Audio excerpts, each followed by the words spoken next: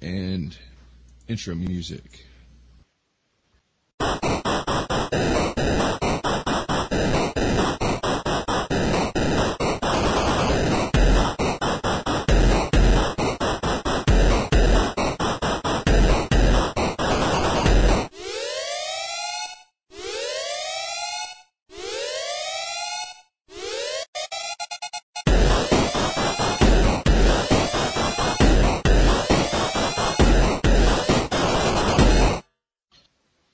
Hello?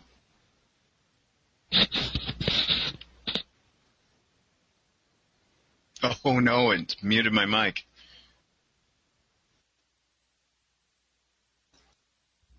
Oh, wait. Hello! Can you hear me now?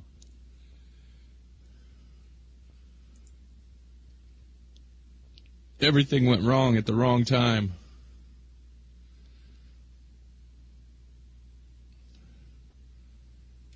I have lost Jesse Kiefer. Anyway. I muted again. Okay.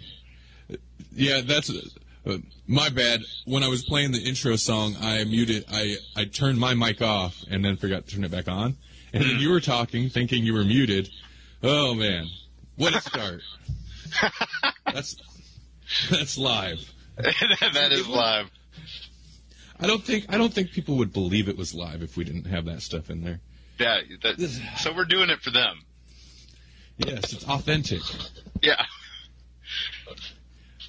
Okay, this is Saturday Morning Dubcast, episode number 5. It's live if you can't tell. I'm Randy, and today I'm joined by special guest Jesse Kiefer. How is it going today? It's going well, sir. It's a beautiful day. It is. It's wonderful. I've been waiting to have you on the show for a long time. For one, because we talk about my more geekier interests online all the time. Mm-hmm. And today, I think we're going to focus on one specifically. Since I have you here, it's not just me trying to shoehorn it in on people that don't even watch the show. But so we're going to talk about Doctor Who today. Yes. Oh, about time. Yes. I suppose, well, you were talking a little bit about, I guess, kind of intros on ourselves on our Doctor Who fandom. How long have you, when did you start watching Doctor Who? Okay. That's tricky because I watched it when I was little, but I was so little that it's one of those things where you remember Doctor Who, but you remember it kind of sporadically, just like you'd remember some of your earliest, cartoon memories. Like I remember watching the Dungeons and Dragons cartoon growing up, but it's spotty because I was pretty little. I just remembered it was awesome. Doctor Who is kind of similar. I watched it in the Tom Baker era, so he was my doctor, and my main memory about Doctor Who from that time was the Keeper of Traken, which is actually one of the later episodes. That's pretty close to when Tom Baker regenerates is right around that era. But I remember the statue in the Keeper of Traken in particular. Because it had these creepy red eyes, and then you find out that it's not, the statue isn't what it seems. Try not to give out too many spoilers for a show that's over 30 years old. Well, sure, no, but I am currently working through it, so yeah, it is totally possible to spoil a 30-year-old show for me. That's why I really don't want to spoil it for you either, because that is it's to this day one of my favorite episodes. That's actually one of the first I sought out because it's I remember this particular image in my brain. So, I watched primarily during the Tom Baker era for sure. It was on PBS, so PBS wasn't real, they weren't real linear in the way that they would broadcast things at that time. So you'd watch a Doctor Who, and then there'd be another Doctor Who, right after that. But it would be a different doctor. And so for, my brain, at maybe 8 years old, I'm like, what's going on with this? it's the Doctor, but it's not the Doctor, you know. So they'd show a Tom Baker, and then they'd show a John Pertwee, which was the third Doctor, and then they'd show a Peter Davison. But my Doctors growing up were, I was pretty interested in it from the Tom Baker era into the Peter Davison era into Colin Baker was kind of my last Doctor, and I really thought I was going to like Colin Baker at that time because he had the really wild coat, and that was kind of my personality, was that bright, colorful, wild, you know, kind of thing. And then he was just kind of like they wrote the character really acerbic, and I was like, I don't know if I like him. This Doctor's kind of a jerk. So that was kind of my my Doctor Who upbringing, and then I just kind of let it go by the wayside for years and years and years, and then I think it was while the sixth modern season was filming. One of my buddies was like, you really should get back into Doctor Who. It's getting really good. And I'd always kind of wanted my wife to get into it. And so he had recommended The Doctor's Wife, which was written by Neil Gaiman. And so we had Holly watch that. And then it was like, oh, we got to go back to the beginning of the modern season and get caught up. So nice. Yeah, that's a good way to intro somebody. Yeah, that was an excellent. That's an excellent episode too. Yeah, because you can really get to explore. You get to explore the inside of the TARDIS, and yeah, that just really has kind of a classic feel to it too. Jumping slightly. How did you feel about? I suppose we'll kind of jump around a little bit, but how did you feel about Nightmare in Silver? You know, oh man, that was, you know, I guess maybe I hyped it too much in my own mind, but I was surprisingly disappointed in it, I guess. I liked it, but I didn't like it as much as, you know, I didn't like it as much as The Doctor's Wife. And there were things I really liked about it. Like, I like how they kind of upgraded the Cybermen. I like how they were kind of silent, and they just kind of stalked, and then they had like, they were super speed and that kind of stuff. So in a sense, they added some creepy elements to it, and then it felt like some of it, though, was very cartoony. And then to turn, I don't know. I don't know how much to say without verging on spoilerism, but like they started turning people into the Borg, and I felt like that's a little too, I don't know, a little too much like the Borg, the way that they were sort of kind of cyber converting people. I found when I watched it, and I was the same. I think I was the same situation. I had hyped it up pretty high in my head because based on The Doctor's Wife, and then of course it's because it's Neil Gaiman. So I was too a little disappointed, but I found while watching it, it felt like there was stuff missing, like it felt like it was too condensed. And then later found out, and I'm not sure where I read it or heard this, but apparently that was kind of the case where it was one of those things where there was just too much content to fit into the time slot. And then also there were a lot of rewrites, and I've heard, is it Gaiman or Gaiman? Oh, do you know the correct no, I don't know. pronunciation? I've always said Neil Gaiman, so I don't know. Gaiman. Okay, we'll stick with that because that sounds right to me anyway. But I read something that he said regarding it. Apparently there were a lot of rewrites, and when he initially wrote it. And this is one of my biggest gripes with the episode before. Like, I liked the episode before, but it had that little tag on, like, the kids found out that Clara is this time traveler and whatever, which is kind of, okay, I hate to, jump into criticizing right away. There will be a lot of Doctor love, but, yes. Apparently, anyway, the reason they shoehorned the kids in there was because initially when Gaiman wrote Nightmare in Silver, they had Clara was going to be the character, the version of her character from the Christmas special. Oh, It in what is that, Victorian times, and so then the kids would have carried over from then. So after they changed her character, they kind of had to figure out how to get the new kids in there.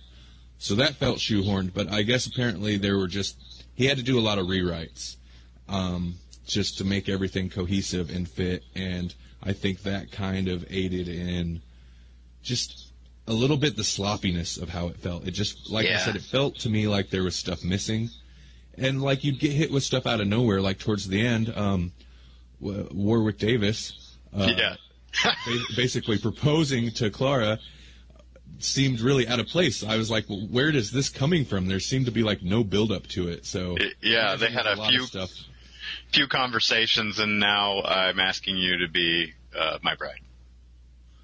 It's kind of interesting. It's kind of interesting because the way I've been watching it, I never caught any old, not that I recollect, I never caught any old Doctor Who when I was younger. Mm-hmm. Like everybody says, they watched it on PBS. That's where they ran it here in America. But I don't recall ever catching it. So I didn't get into it till pretty late when it was on Netflix. Right. And my girlfriend's friend got her into it, and then she finally got me into it, which may or may not have been a mistake on her behalf, because then, I went wild with it. Yes, of course. So we blew through all the new up to season 6, so I didn't get into it till way late. Up to season 6 on Netflix, and that's when I started going back and started at the very beginning and have been going through all the classic series, which was rough at times. Yeah. Once you get through... So go ahead. Oh, those first couple of, especially the first Doctor is kind of a bear cat for the modern viewer, I think. Like once you're immersed in it and you realize this is the way that television works and this is the way that this Doctor is, then you can kind of immerse yourself in the first Doctor. But when you go from the modern series straight back to that black and white and you see who he was versus who the newer Doctors are, it's jarring. I tried that out on my nephew. We had our nephew over, and he wanted to do a Doctor Who marathon. So he was asking about the other Doctors because he's pretty much a Matt Smith. That's his Doctor. And so he wanted to know about the other Doctors, and he's like, well, what about the first Doctor? And I was like, well, I don't know if he's going to like this. So we jumped him back to the Aztecs. And, as far as that goes, the Aztecs isn't like a super boring one, but it's just not what we're used to now. No, not at all. A lot of people like the Aztecs, and that actually, I do have to say, is one of the ones that felt particularly slow. But that was one of the things, getting used to the historical episodes really was that was jarring, but it's kind of interesting too. Mm-hmm. But yeah, going back to the first Doctor is definitely a shock, because he's like, the Doctor didn't really seem to come into like what we know as the modern Doctor till about the second one. Yeah. But once you get through if you can get through the reconstructions, mm-hmm. and that's another thing, like going through the reconstructions, apparently that's what loses a lot of the fans that go back and try to do the whole run. It's usually the reconstructions that lose them. I know a couple of them. But once you get through that, as soon as I hit the second Doctor stuff, I enjoyed a lot. Mm-hmm. The third Doctor stuff could get a little tedious, but I was enjoying the change in tone. It was, he's a kung fu doctor. Like, it was just ridiculousness. Yes. He's like the James Bond of the Doctors. Oh, exactly. Oh man, and one of the last episodes of his where almost the whole episode is he's flying on this little one-person helicopter. The whole episode is like a chase scene. And then he's on a hovercraft and he's on a speedboat. after a while you're like, oh, come on, get on with it. But at the same time, it's pretty entertaining because you're like, this is just to like make him happy. You could tell. Oh, absolutely. They catered to John Pertwee like immensely. Going back to the first Doctor, you mentioned the history episodes. Yeah, I don't know how much of this is true, but I've heard that originally kind of the show premise was it was going to be a time travel thing, but they were going to try and also kind of make it fairly scientific and fairly like history based so that it would be semi-educational. And they kind of ditched that when they realized that the alien stuff was going to be way more popular anyways. I mean, I think Terry Nation's The Daleks, they had to throw that plan out the window pretty quickly when the Daleks just exploded. And then, like, what was it, Patrick Troughton, when he took the helm, it was kind of this, well, how are we going to make this work? Everybody loves Hartnell, and so he had to kind of become his own Doctor. And then you get Pertwee, which was kind of the golden age. Like everybody was really into Who at that time, and Pertwee, they were like, yeah, just whatever you want to do. So you'll notice that when Pertwee does stuff, there's always like on Planet of the Daleks, there's like these 3-wheelers. There's there's the hovercraft that shows up in the Sea Devils, and you've got helicopter, like there's always some kind of machine because he was kind of a car guy. He was kind of a motorcycle guy. If he could be on a motorcycle or if he could be driving Bessie, he was excited. So there were a couple like what amounted to some scary looking stunts as well on those vehicles. There were times when I was like, oh man, like that could have so totally went bad. Like he would haul around on those cars. Did you notice he's one of the only Doctors that has a tattoo that's visible in the series? I did not notice. I think it's in Doctor Who. It's either Doctor Who and the Silurian. No, it's Doctor Who and the Sea Devils again. At some point he's down to his T-shirt, and he's got a tattoo either on his left or his right arm, kind of in the traditional tattoo spot. It might be a military tattoo. That. I think he might have done some military. I could be wrong about that. I could be making stuff up about the Doctor. That's dangerous. That is. All of the Whovian universe will come down on me for this. And if you're wrong, they will. They are brutal. So I'll just say that I'm not an authority. I just like it. No, yeah, same here. That's one thing. Like, I got into Doctor Who, so then of course, it kind of hits that point where it's like, oh, more information, and then you jump online, and then you see like the fandom online for Doctor Who. The Whovian universe is it's so pretty big. It's pretty insane. It is, and like then you, of course, with that you get a lot of strange bickering about things that I was not expecting. You get that in any. Yeah, fandom is like that. I mean, like you'll see that with the Batman fans too. Yeah, like we had that conversation about the Robins. And you had a lot of different takes on who's the best Robin. That's a good point, yeah. What was I going to say? So, anyway, currently I'm working through the classic series. I'm on the 4th Doctor. The last episode, exactly. I know you were excited when I said I was coming up to it. We watched some Doctor last night. Which one was it? I have my little cheat sheet here. The list of Doctor Who serials on Wikipedia. I love that page. I go there all the time. I suppose that's like your checklist now. It really, exactly. It really is. And at first, the first couple Doctors, and I found since I've hit the 4th Doctor. And I don't remember who, somebody pointed out the production changed. It's just the kind of the tone of the show changed. Mm-hmm. I found I haven't been like peeking ahead for spoilers at all. I've just been letting it go. But towards the beginning, I would use it to kind of be like, well, I enjoy, the first Doctor. I'm enjoying the first Doctor, but when do we get to the next Doctor? So I kind of peek ahead and cheat a little bit. But since we've hit the fourth Doctor, I haven't, I don't want to know. I don't want to know spoilers. Let's see, we just watched, I think we just finished The Robots of Death. Okay, I haven't seen that one. I haven't, gone back to that one, so but that's a classic, so I'm sure that one was good. Let's see, the season, they have it listed as season 14, 1976 to 77. Before that was The Face of Evil. Do you remember that one? Now that's the first one with, is that the first one with, yes, okay. I know which one that is, but I'm not, I can't remember it real well. But I do remember Leela. It's hard to forget Leela.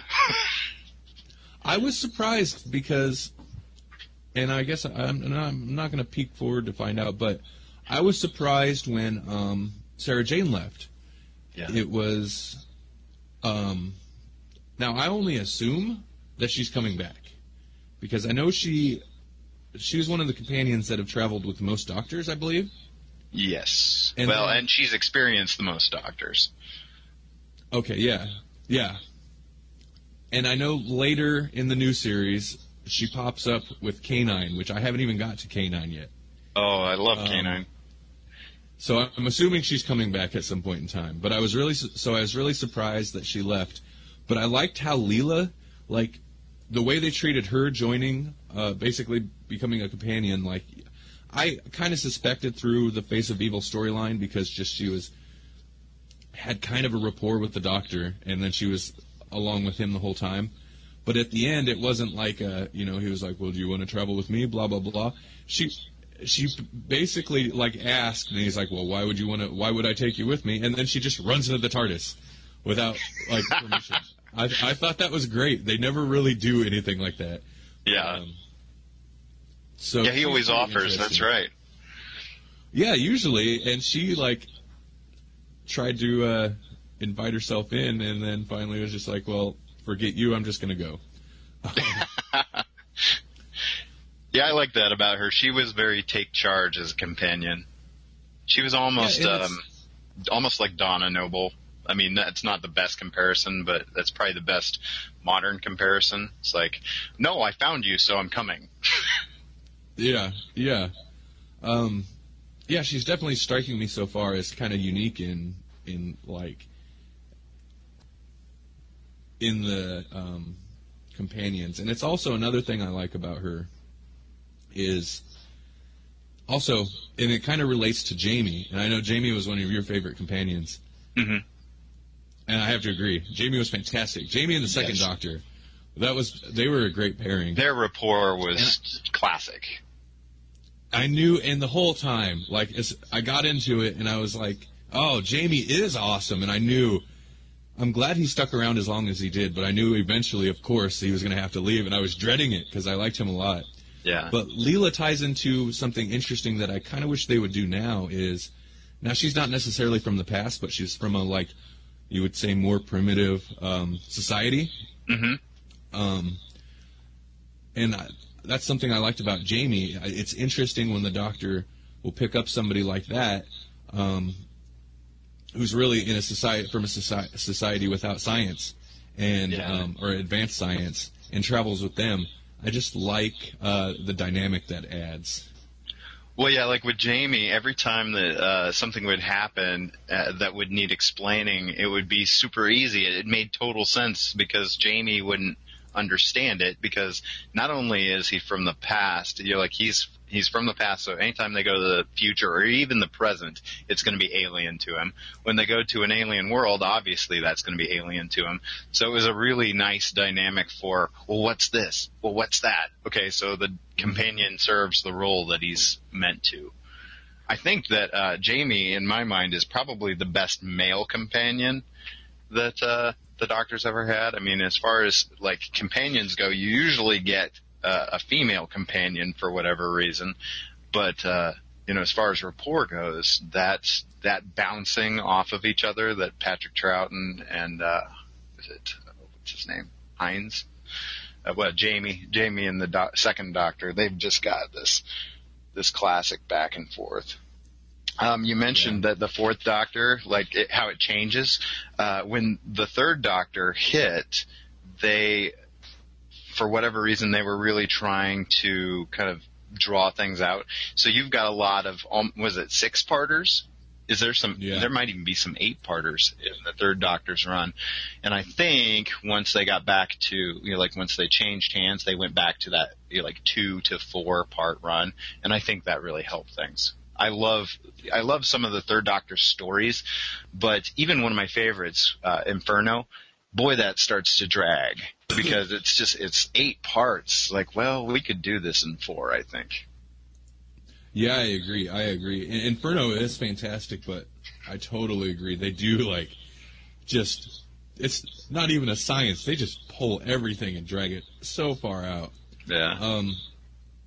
That's a little bit what makes some of the really early episodes a little tough to get through, too. And I understand, that's kind of essentially... Well, the pacing of television would have been a little bit different back then, but it's also kind of essentially getting more content out of, one storyline. Well, yeah, I understand why they did it. It's big, and so you want to kind of squeeze, as many episodes as you can before you have to, change up the set work and everything else. Yeah, exactly. I totally lost track of... But yeah, so the fourth Doctor that's what I'm up to now. The changeover. There was the change. As for noticeable big changeovers, and I'm sure I'm not the best, and I actually probably should be at paying attention to the directors and, I guess the showrunners you'd call it, but the production teams in the credits and stuff. Mm-hmm. But there's definitely noticeable changeovers. Now, the tone was a little bit different from the first to the second Doctor, which I enjoyed because that's when the Doctor really kind of becomes... And it seems like a lot of... Matt Smith, for instance, I know, modeled his Doctor off the second Doctor quite a bit. Mm-hmm. Just like the business with the hands and stuff like that. But that's when the Doctor, for me, as somebody who came in on the modern series, really, begins to approach what, we know as the modern Doctor today, where he's... He'll get into situations, and he's looking to kind of, save the day or find out what's going on, and then just kind of that added awkwardness and goofiness.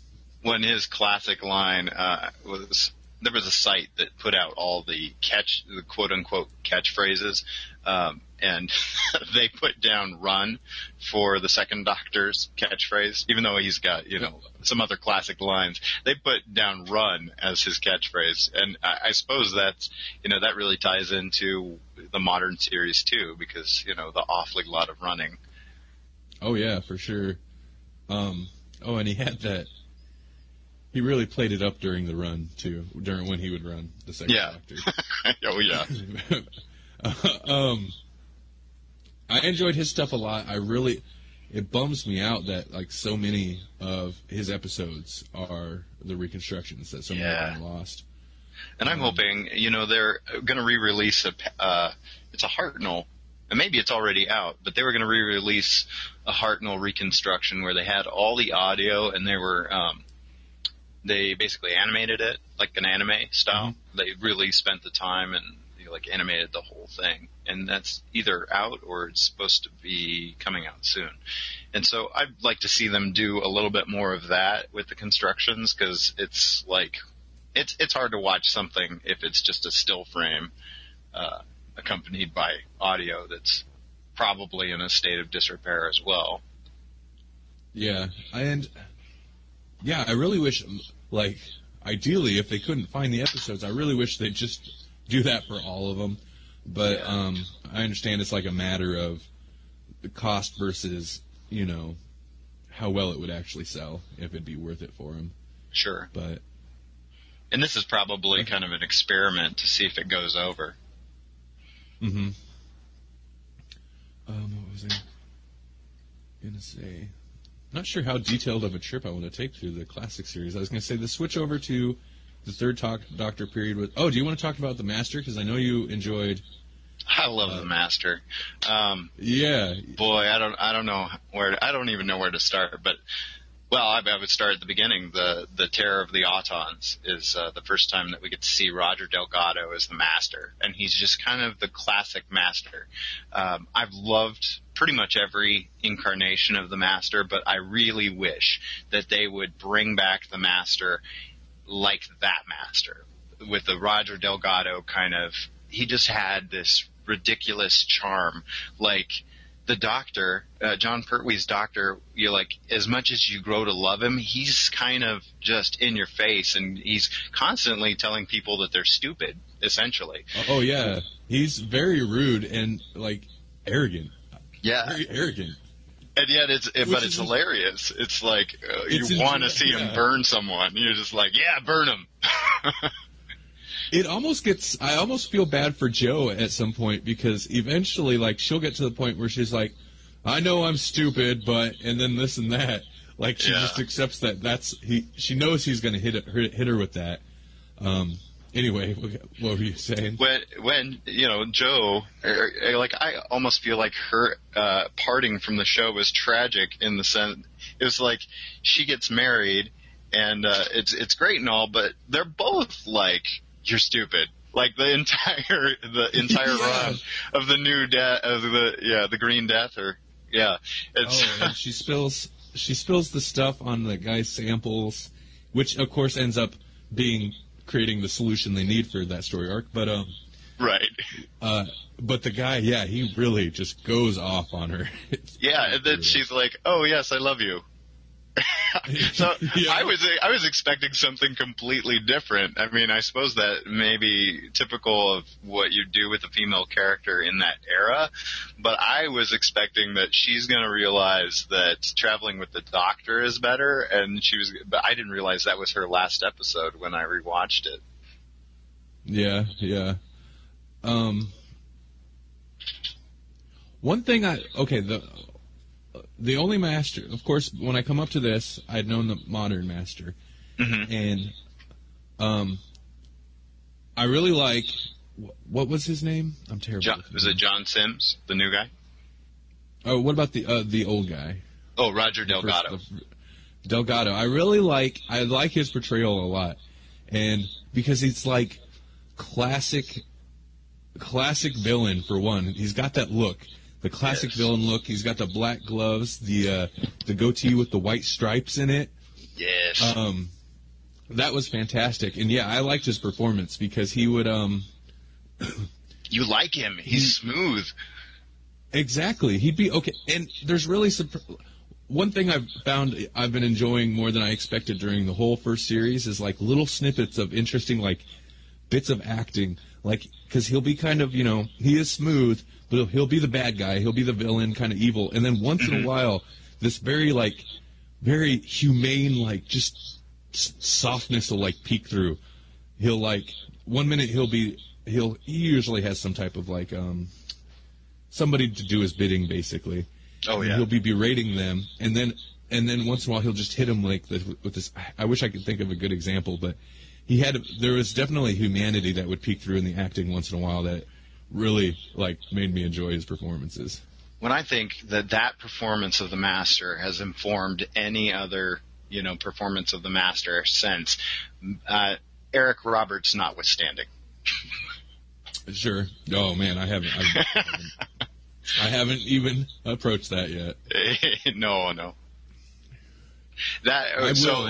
Talking about the Master, and I don't want to give out too many spoilers, but Roger Delgado was involved in an accident where, that's why he didn't have the choice to give up the role. He was taken.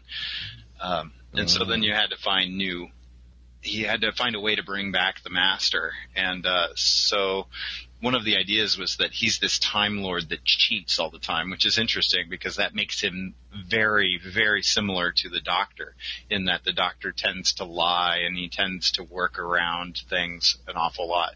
But the Master had burned through all of his regenerations, and he had developed ways to steal more regenerations or to steal bodies. And so the Master has died so many times, and yet he just keeps coming back from an actual death because he always has a contingency plan.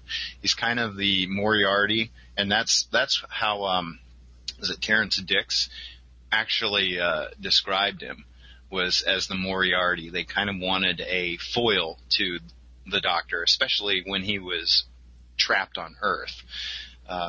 It kind of gave him a way to continue to keep it grounded, and yet involve the Time Lords in a way. And so, so you go through different incarnations where he's like all decrepit, and I think, have you gotten to the Deadly Assassin yet? Yeah, I was about to say I just watched that. That was like it's so hard to know how to reference these because like a storyline is multiple episodes, but that was like 2 storylines ago. Oh, okay. So yeah, the Deadly Assassins. I just watched Deadly Assassin this week. This week I watched it actually. Yeah. Now, and I was wondering. I was wondering because it wasn't Delgado. It was pretty much a guy in a mask the whole time. Yeah, I was thinking it was Jeffrey Beavers, I think, and he's got a great voice, and that's basically what they play off of. Mm-hmm. Is the fact that he's pretty decrepit in that version. I think that's the first time you see the Master since the Third Doctor, isn't it? Yeah, I believe so. One thing about the Master during the Third Doctor that was kind of amusing, and I've been watching a lot of these with my girlfriend. I started at the beginning by myself and got through all the reconstructions and stuff, and then she started watching towards the end of the Second Doctor. Uh-huh.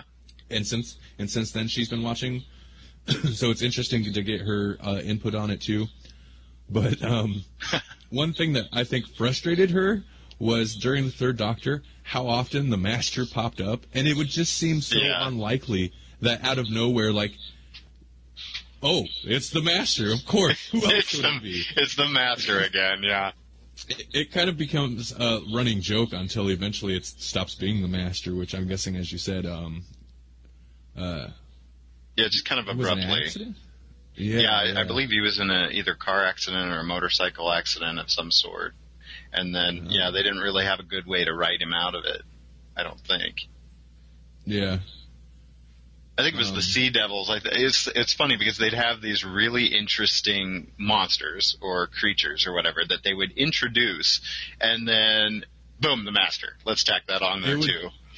Exactly. It would always come down to the Master to be involved in some way, especially the Sea Devils, because that almost felt like he was totally shoehorned in there. Like, he really had nothing to do with the main monsters of this story arc, but they had to throw him in there anyway.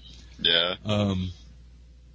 But it was usually, and then it kind of, that was one thing about the Third Doctor's run of things, is the story, like, it was kind of repetitive in, like, the themes and the plot structures a little bit. Right. But there was often the times where the Master would be creating this problem, and then the problem would get too big for him, and then him and the Doctor would have to work to figure out how to fix the problem. And then they'd either capture him or he'd run off at the end. Either way, you're like, okay, well, he'll be back. But and if there is a single criticism that's levied against the Master, that's probably it, because you even look at the modern Master, and that's what happens. There's a problem that is created, or the Master gets involved and it becomes that much worse, and then the Doctor and the Master have to come together just like they always do and figure it out in some form. Even the last time we saw the Master was like, okay, he's involved, but in the end, he's going to come around and help the Doctor save the day somehow. Yep. Which is fine and it's fun, but yeah, it is a little repetitive. But that's just kind of the nature of it. Now I don't remember. It might have been you or somebody on Get Glue, one of my check-ins, when I finally got to the Fourth Doctor. And my first impression was like, he's interesting, because I watched Robot, which is with the old production team, or that was working with the Third Doctor. So that's kind of interesting. But it introduced the new Doctor, before switching to the new production team, which I wouldn't even noticed or wouldn't have known except somebody mentioned it. And with that in mind, like, you can definitely tell the switch over. Oh, it gets so obvious. Yeah. The tone is different. The production, you can tell, is a lot different. But excellent. I've been really enjoying it since the Fourth Doctor's kicked in. The Fourth Doctor's a lot of fun, and he's in like. I wouldn't worry about too many spoilers because there's like 7 years of there's 7 years of him. So I mean, like when his regeneration hits, it's going to be like, oh, okay, he's had a good run. So yeah. Oh, what was I going to say? There's been I think I totally lost where I was going with that.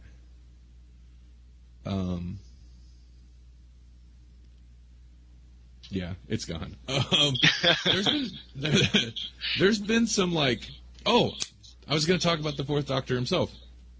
Oh yeah, things that I found interesting about him, and I had mentioned it to you, was a little bit.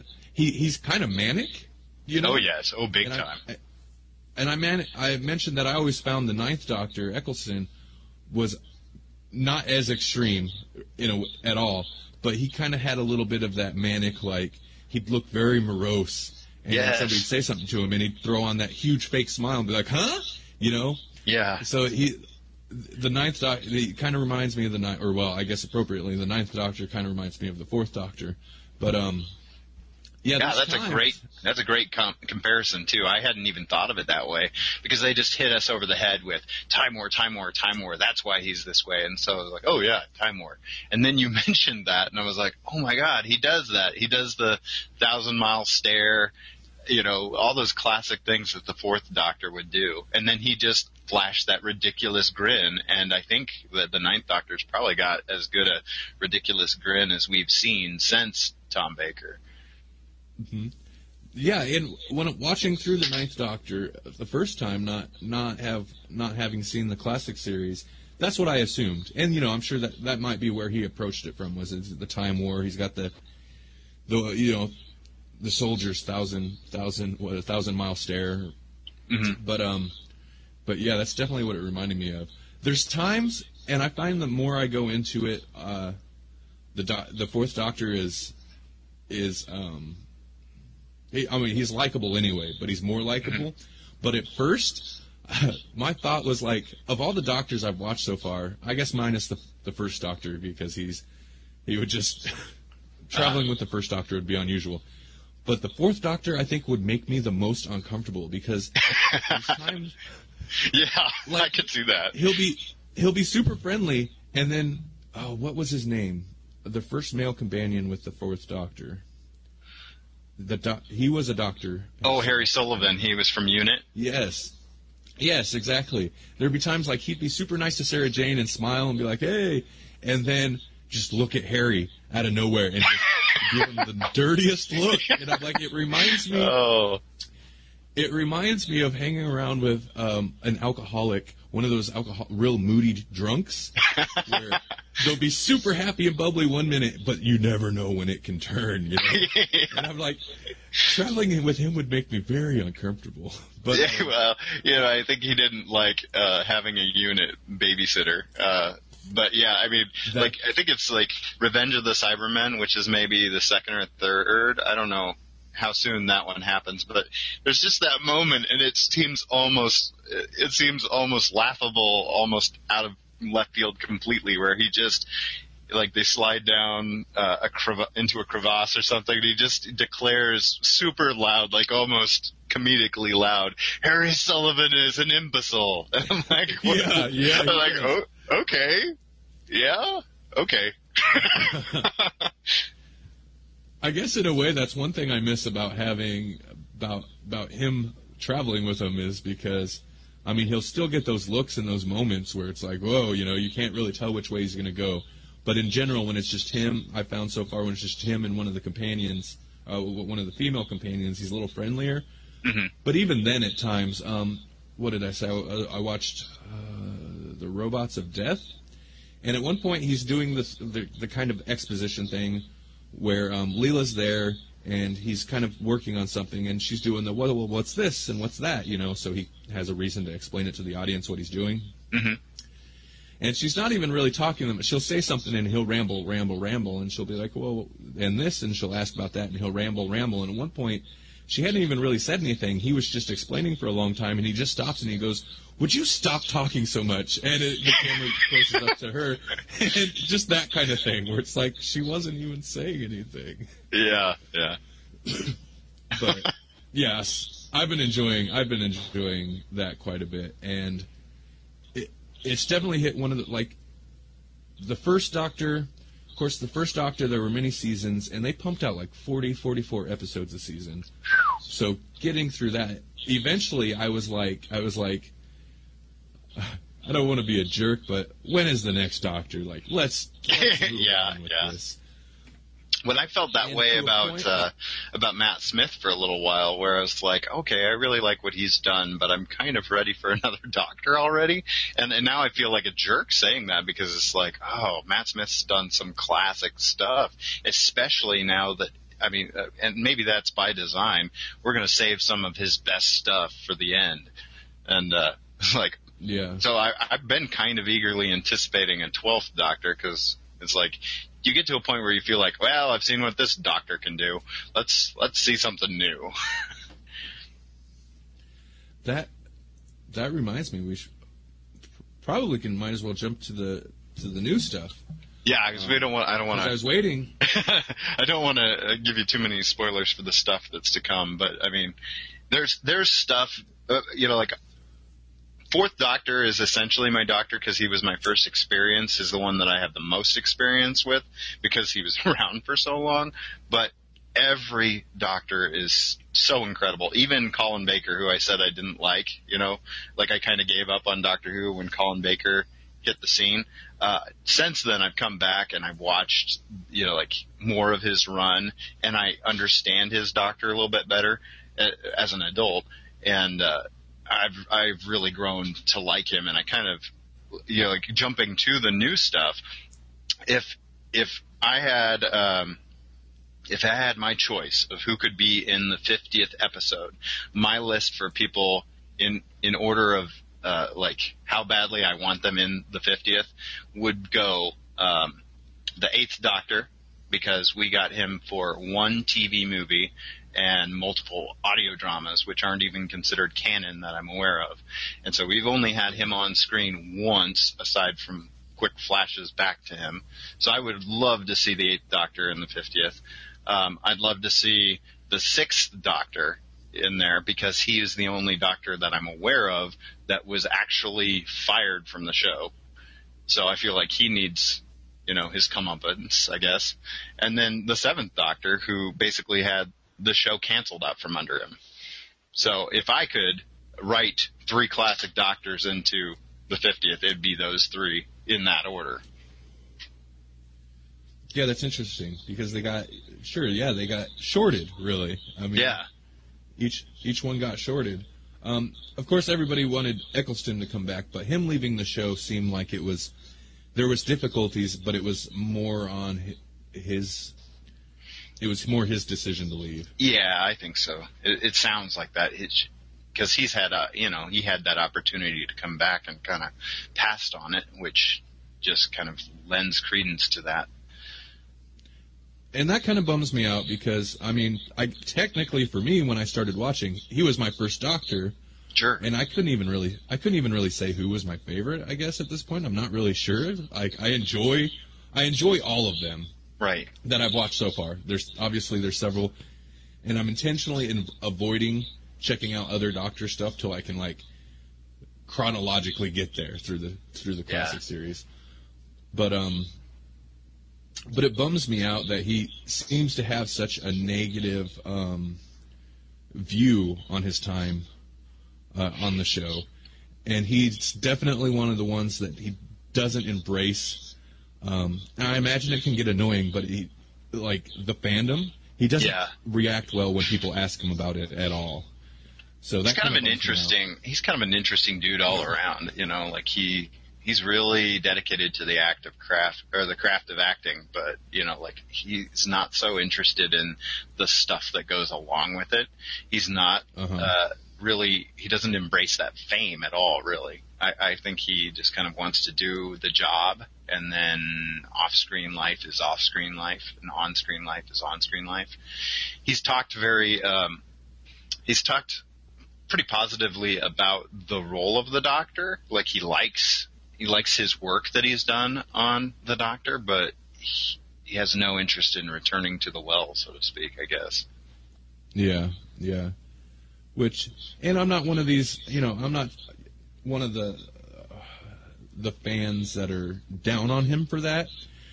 I think really what bums me out most about it is just like he played this role that people enjoy so much, and because of behind-the-scenes stuff and because of the way I'm sure he feels about the fan scene, that it just bums me out that he probably doesn't have the best opinion, not necessarily of the work itself, but of everything that goes along with it. Anyway.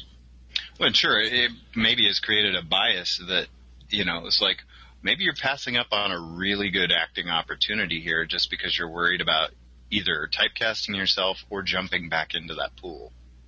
Yeah.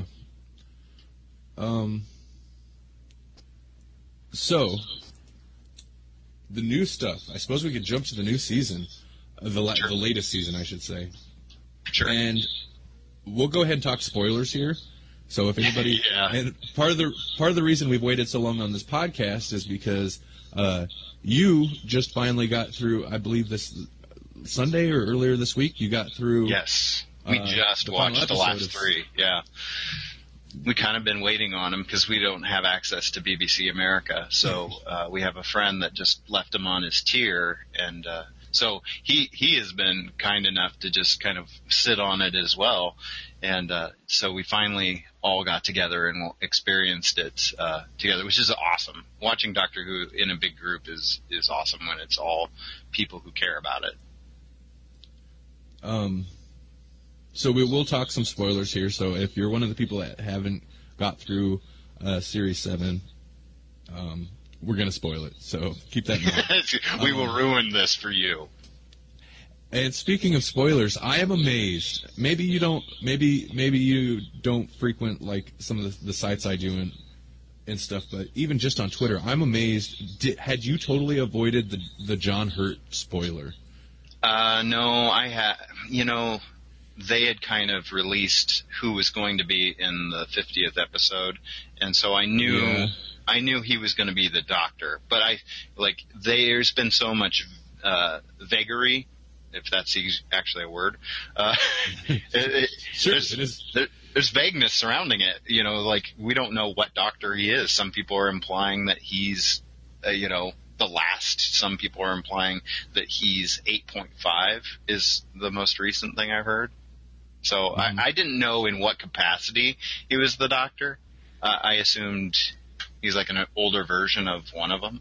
I don't know. When the episode aired, they had announced that John Hurt was going to be in the 50th. Mm-hmm. They didn't mention that he was going to be in the, the series finale, or obviously his role in it. Sure. So, I knew he was coming up at some point, but the reveal, and I guess some people have criticized it. For me, the reveal that, John, even with the titles, and that's one thing that I guess people pulled some criticism on was, introducing John Hurt as the Doctor. I thought that was great. That had me going. I was super excited. I don't know why there would be. I guess I can see a little criticism, but that's a classic nod too. When Doctor regenerates, at least later on, I don't know if they did that with the 3rd to 4th, but I think it's the 5th to 6th when he regenerates. Boom, they shoot to the end credits and they put his face. You know how the face will jump out at you in the 4th Doctor run, and I think they started doing that even in the 2nd Doctor run. I don't know when they started doing the face, but that's what they would do. They'd have the regeneration, and then boom, you cut to the face. Well, the title, that credit right there as the Doctor, is kind of like the modern face shot. So I thought it was brilliant. Yeah, that's great. See, I didn't notice. I mean, yeah, they do the face in the intro credits, but they hadn't done like from the third to the fourth, they hadn't done like the boom cut to credit with when he regenerates. So that's interesting. And it's also interesting that a lot of people are criticizing it. I'm sure they didn't pick up on that as a nod. Right. But even so, I thought that was a fantastic reveal. I think season 7 has been brilliant for nods. I mean, we've not only with the return of some of these classic monsters like the Ice Warriors, but I mean, they're just constantly throwing out nods. Like, I think it was the second to last episode where I think it's the Crimson Horror. They just arrive in Victorian London and, or it's not London. Well, wherever they wound up, they get there and Clara's like, well, we're not where we're supposed to be. And he's like, oh, that happens. We'll get back there. I once carried around an Australian trying to get to an airport for an awfully long time. And that's a nod back to the Fifth Doctor. So, I mean, like, Series 7 was, for a classic Who fan, kind of just a joy because you'd constantly pick up on little things. You had the daughter of the Brigadier. You had he's wearing those glasses, which is kind of a throwback to a lot of, it's kind of a throwback to Peter Davison a little bit because Peter Davison's Doctor didn't need glasses, but every once in a while he'd throw them on to look smart. Well, and Tennant did that too. Oh yeah. Did you see the Tennant time crash? Sorry, derailing a little bit. The Tennant time crash. There's was it Children in Need special that they do? Where I have not, but it goes in between. I don't remember the episode titles, but basically it technically would go between the episode where the Titanic crashes through the side of a ship and stuff. Yes. It fits in between Tennant continuity and it fits in between Davison continuity. It's pretty cool how they did that because it's right in between. And I can't remember. One of them is called Time Crash. I think the next episode in Davison's run where that would fit into continuity is called Time Crash or something like that. And it's pretty fun because they explain like why Davison is old because he wasn't old at that point in time.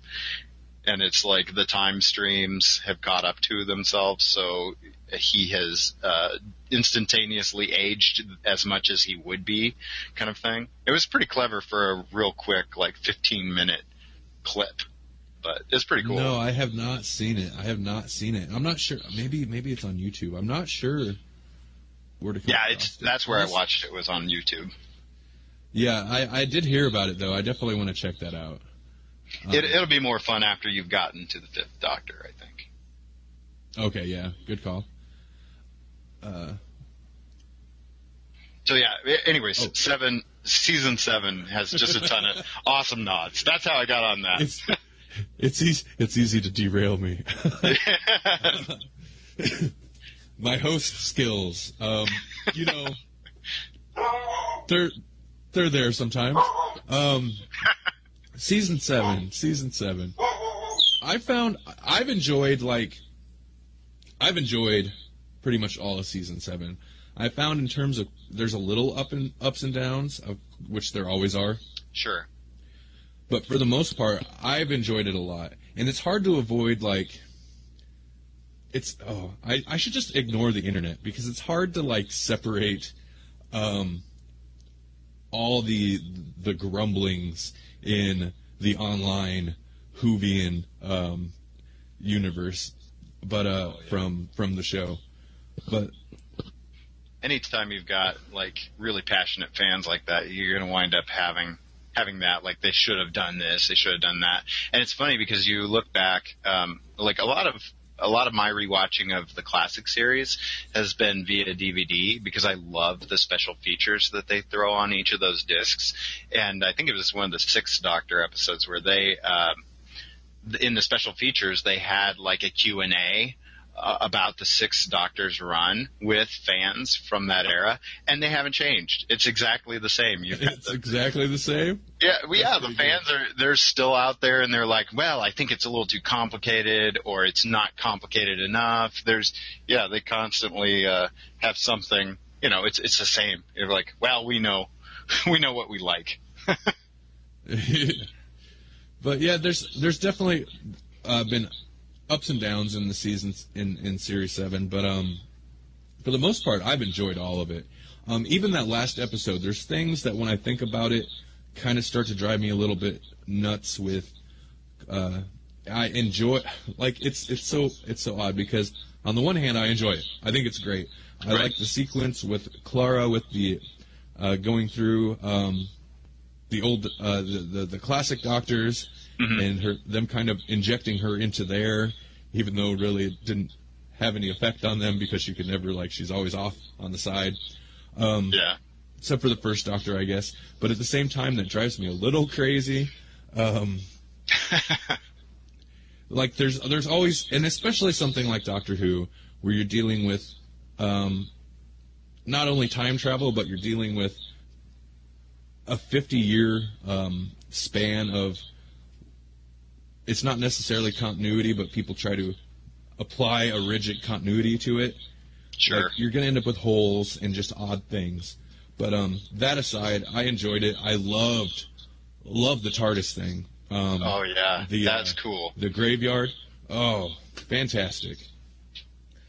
I kind of liked how they worked in River Song the way that they did. In a sense I liked it, and in another sense I didn't like it. It answered some questions for me, which I liked. She does in fact know the Doctor's name, and she kind of revealed that way back when we first saw her with Tennant, but we've never seen it. We've never seen the actual reveal of his name to her, because you get the Impossible Astronaut, where he does a red herring and he said, I just told you my name, when actually he said, look into my eyes, I'm in a robot. Oh, good call. Yeah, because that was popped in my head. I was going to say, well, didn't he tell her the wedding thing? No, the Doctor lies. But you're right. You're right. Yeah, exactly. You're right. So we know that he's told her, but we still don't know how and when and why. It was kind of interesting because it felt like, for one, it was interesting that, obviously, especially since it's time travel, the regular alive River is out there somewhere in time doing her thing. She's somewhere in jail. She's somewhere having an adventure. It's interesting that they went with a projection. Maybe that's just so they could get around having her there without actually having her there, or just the closure aspect. But it's interesting that they went with a projection of the basically downloaded hard copy of her. Sure. Back from in the library. I feel like that's interesting. I feel like that's also how they came up with the name of the Doctor, because I know when that title hit, everybody started freaking out, like, oh no, they're going to tell us the name of the Doctor. Like, well, come on, they're not going to do that. I mean, it'll be done well if they do. And so, that would have to be that version that knows his name. That's true. That's totally logical. I hadn't even thought about that. That's why they went with that. Yeah, good call. But I mean, but you're right. They could have had a living version that already knew the name too. But I mean, at least we know that version that's stored in the computer, we know for a fact that she knows the name of the Doctor. Yeah, she's the oldest version of herself. She's like the final version of her, so she would have gone through any experiences she had with the Doctor at that point. She would have had. So she would have had all that knowledge. So we came up with an interesting question, and so I'm curious what you think about this. Because we've seen River in such a really messed up continuity, they keep meeting in reverse, which has been a really clever story point. So did we watch In the Name of the Doctor, did we technically watch the very first appearance of River Song or the last appearance of River Song? That's That's a good question. Makes your brain melt a little bit. I don't. Well, I think technically, because, well, it's hard to say because she's a projection at that point.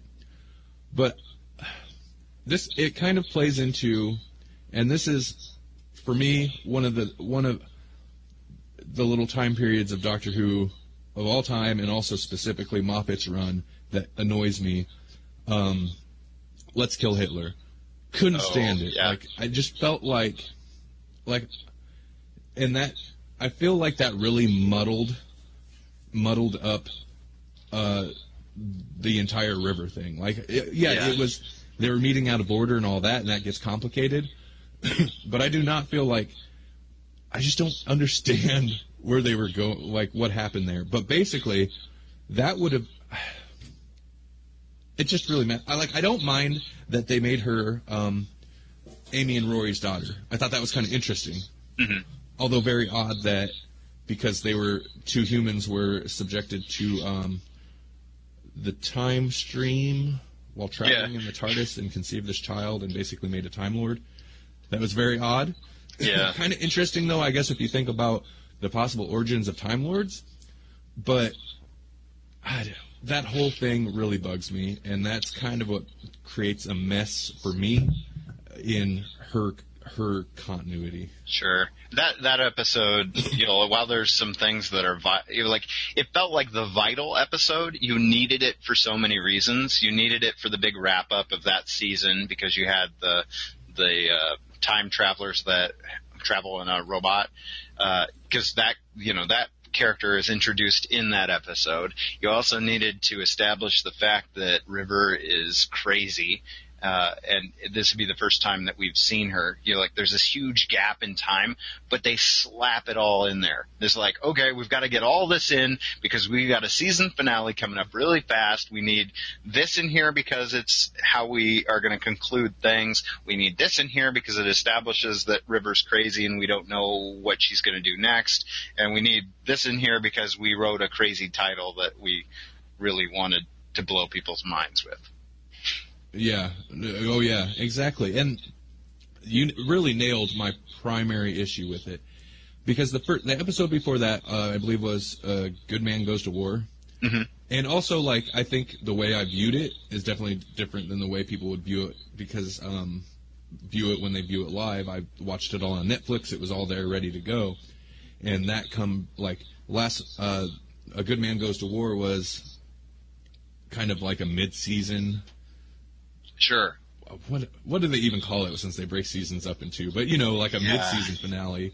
And then they came back with Let's Kill Hitler, so it was supposed to be this big, spectacular thing.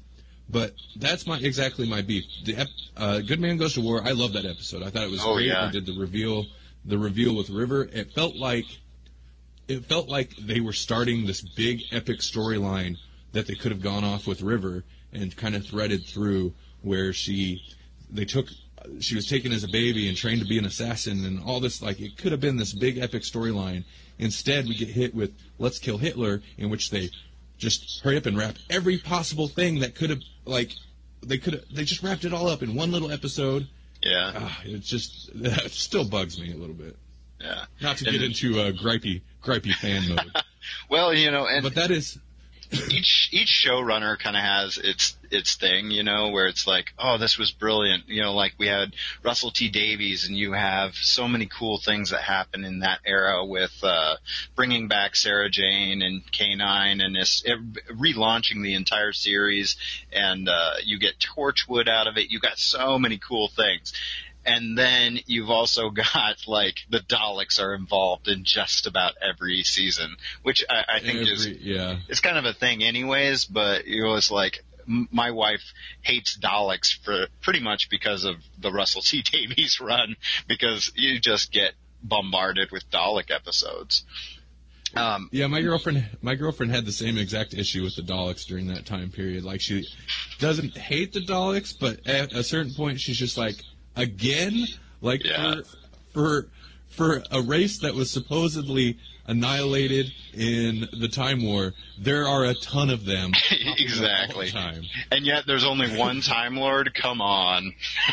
Yep. Yeah. Sorry, what were you going to say? You were going to go on.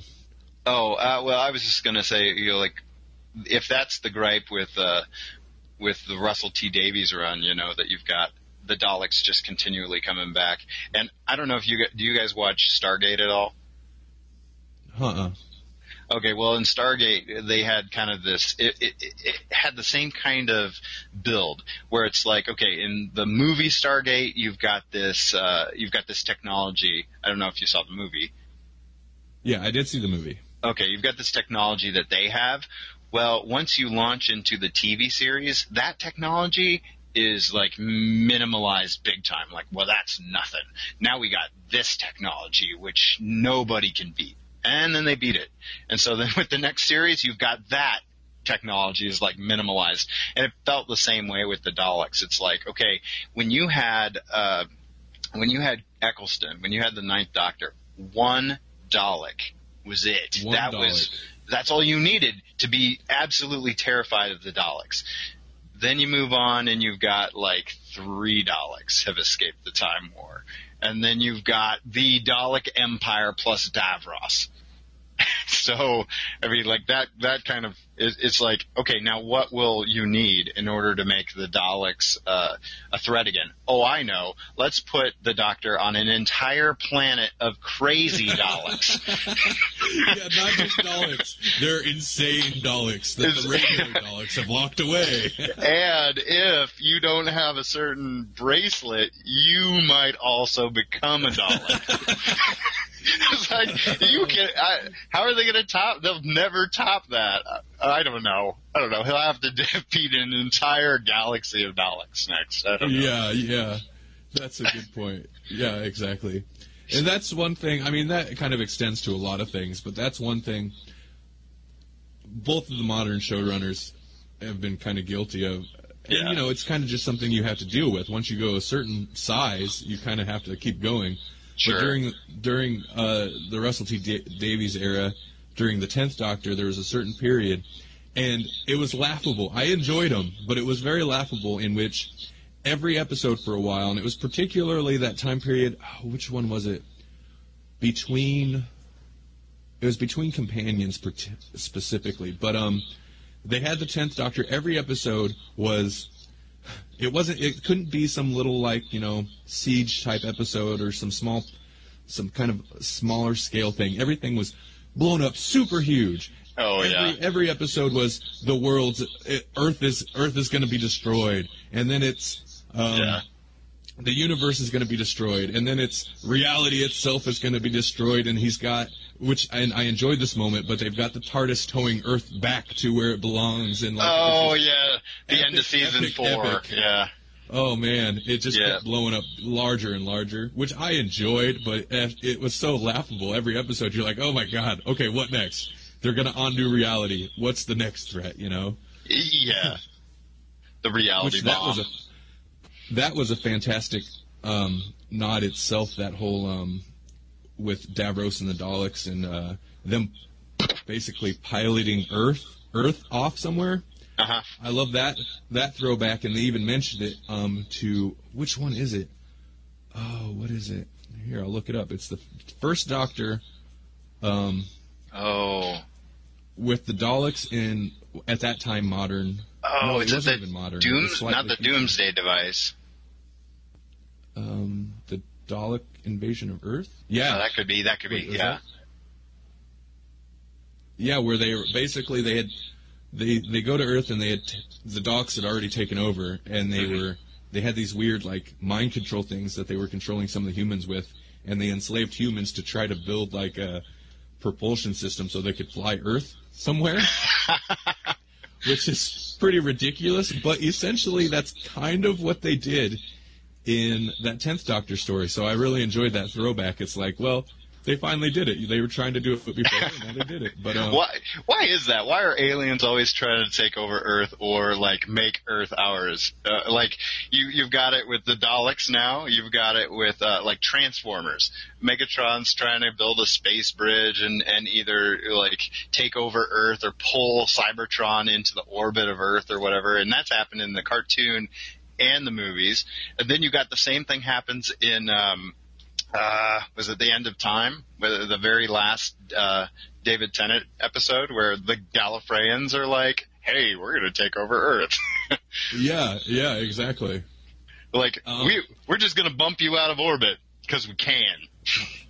Because we can. It's so odd, too, because, okay, you're assuming, especially in the Doctor Who universe or like any of those others, Transformers, if there's a race of people or creatures that is advanced enough that they can come take over Earth, that stands to reason that there's probably more advanced civilizations out there than humans who can mess with us. Like, from a storytelling point of view, I understand because that's where we live, and we're like, yeah, sure, you got to put the threat on us. But yeah, when you think about it, it's pretty ridiculous that every other, especially evil race out there, is so obsessed with us. Even General Zod wants Earth.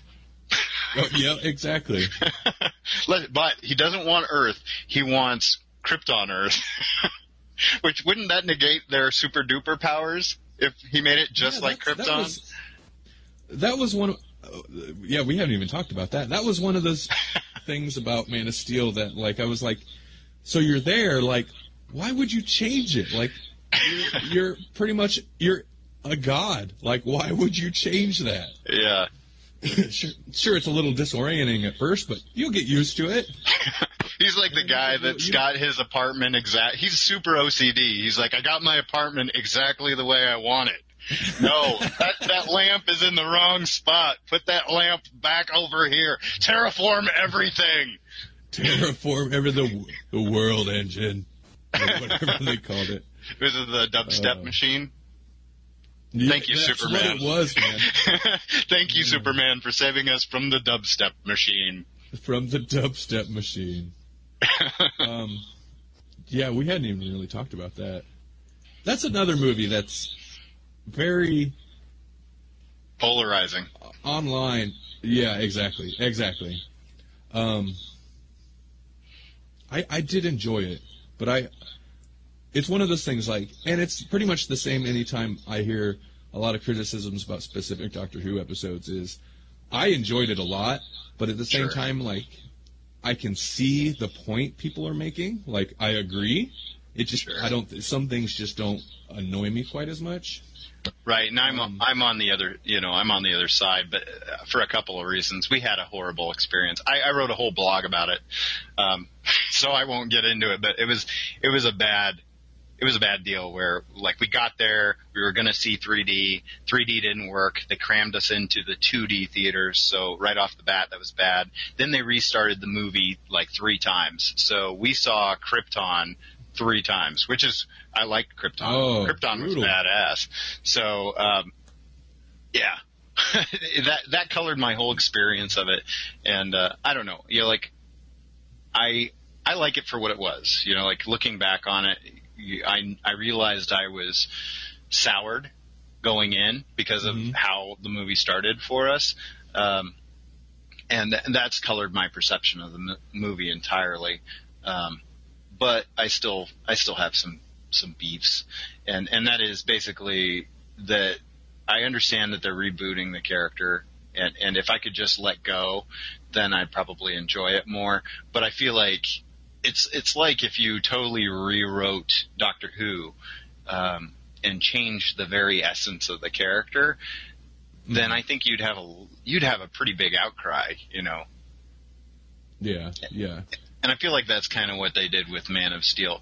Now, having said that, and this is something I maintain, I'll enjoy the sequel. I think the sequel I will already know what kind of Superman this is. So the shock and awe of it is all gone now. And I think that I can enjoy that. I can enjoy a Superman Batman movie now, knowing what kind of Superman you got. Oh man, I just heard it. Oh, that That made my day. I just heard that the other day. That announcement. I'm stoked for that. They already have my money. Well, yeah, it's practically the Avengers, you know. It's the DC version of the Avengers right there. You don't even need the Justice League. Just a Superman Batman movie is something we've been waiting for our entire lives. Yeah, I'm so excited for that.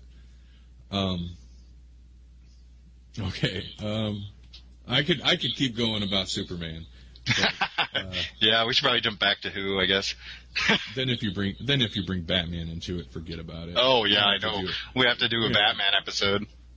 For sure. Okay, real quick, have you been able to keep up on the Snyder run so far? I haven't read the Year Zero stuff yet. I've got it sitting in the stack, but I haven't actually opened it yet.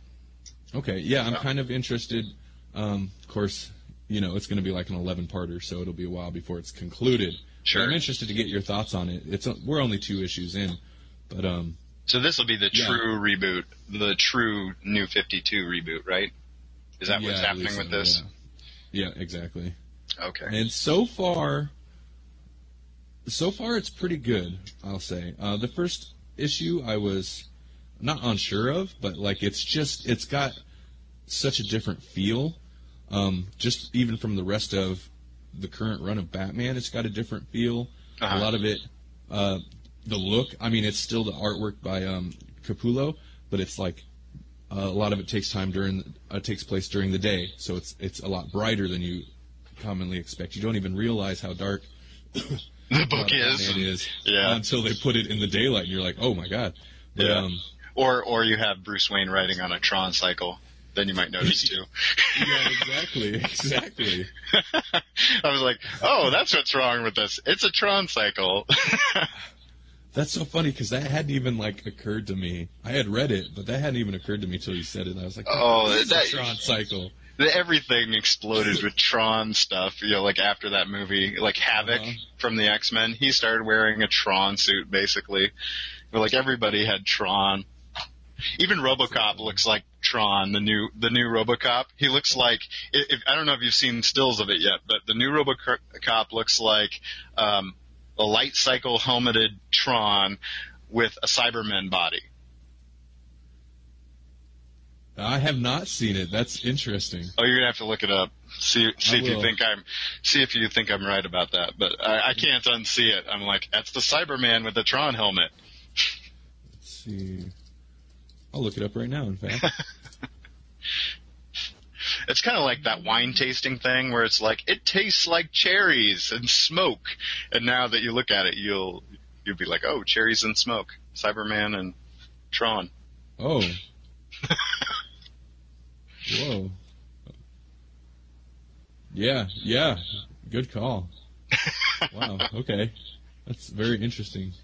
Well, you know, I like to ruin things before they ever come out. I don't know.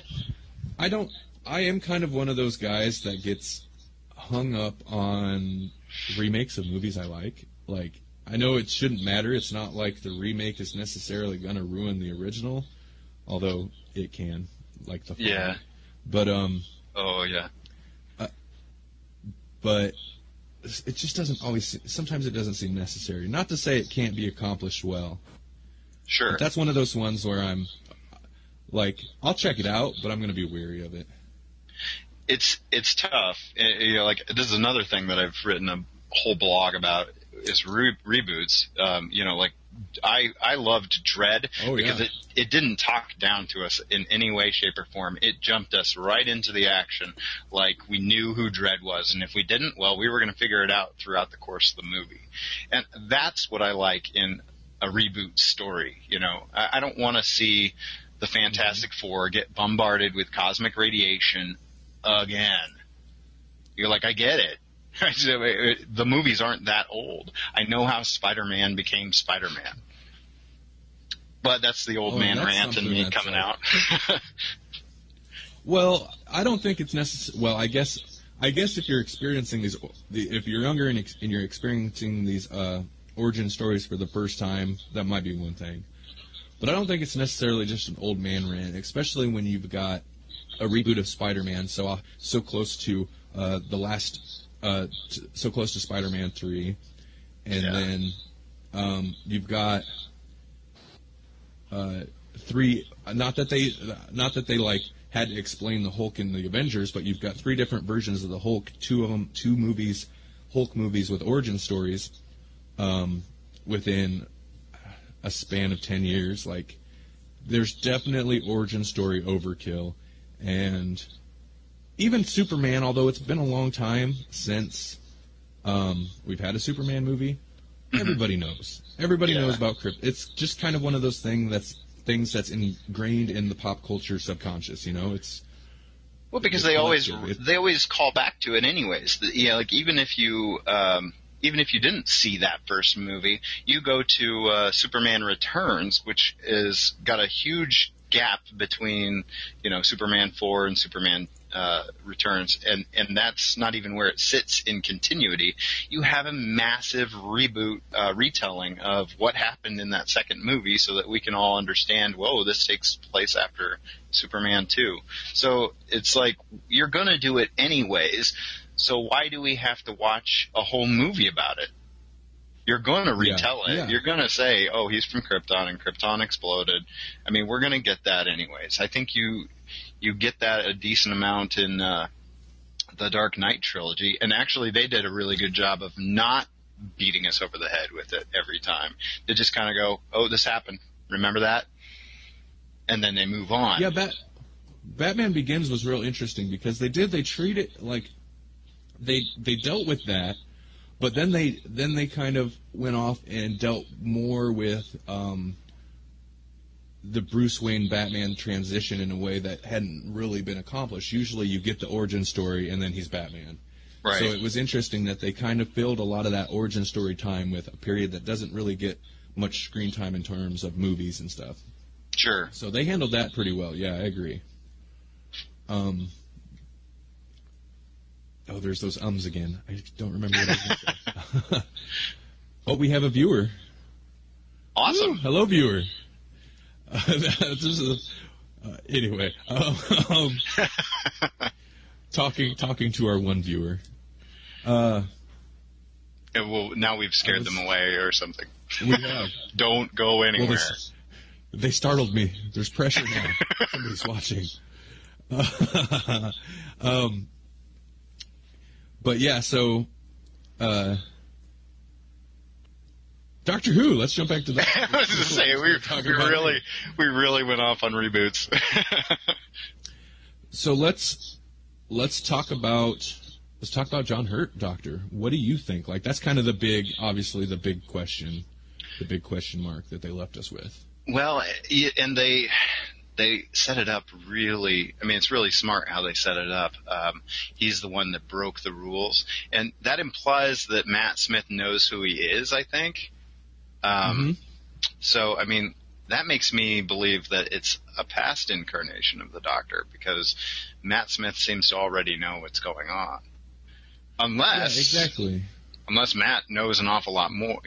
He already knew about his TARDIS and everything. I mean, it's like, what does the 11th Doctor know, I guess, is the big question.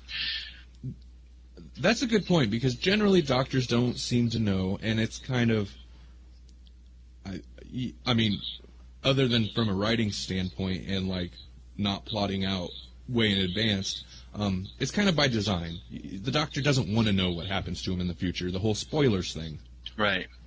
But you're right. The Doctor, like, he knew about the TARDIS, the graveyard. He knew about what's the name of it? They said it a million times in that episode. Tremblor or something. I don't know. Yeah.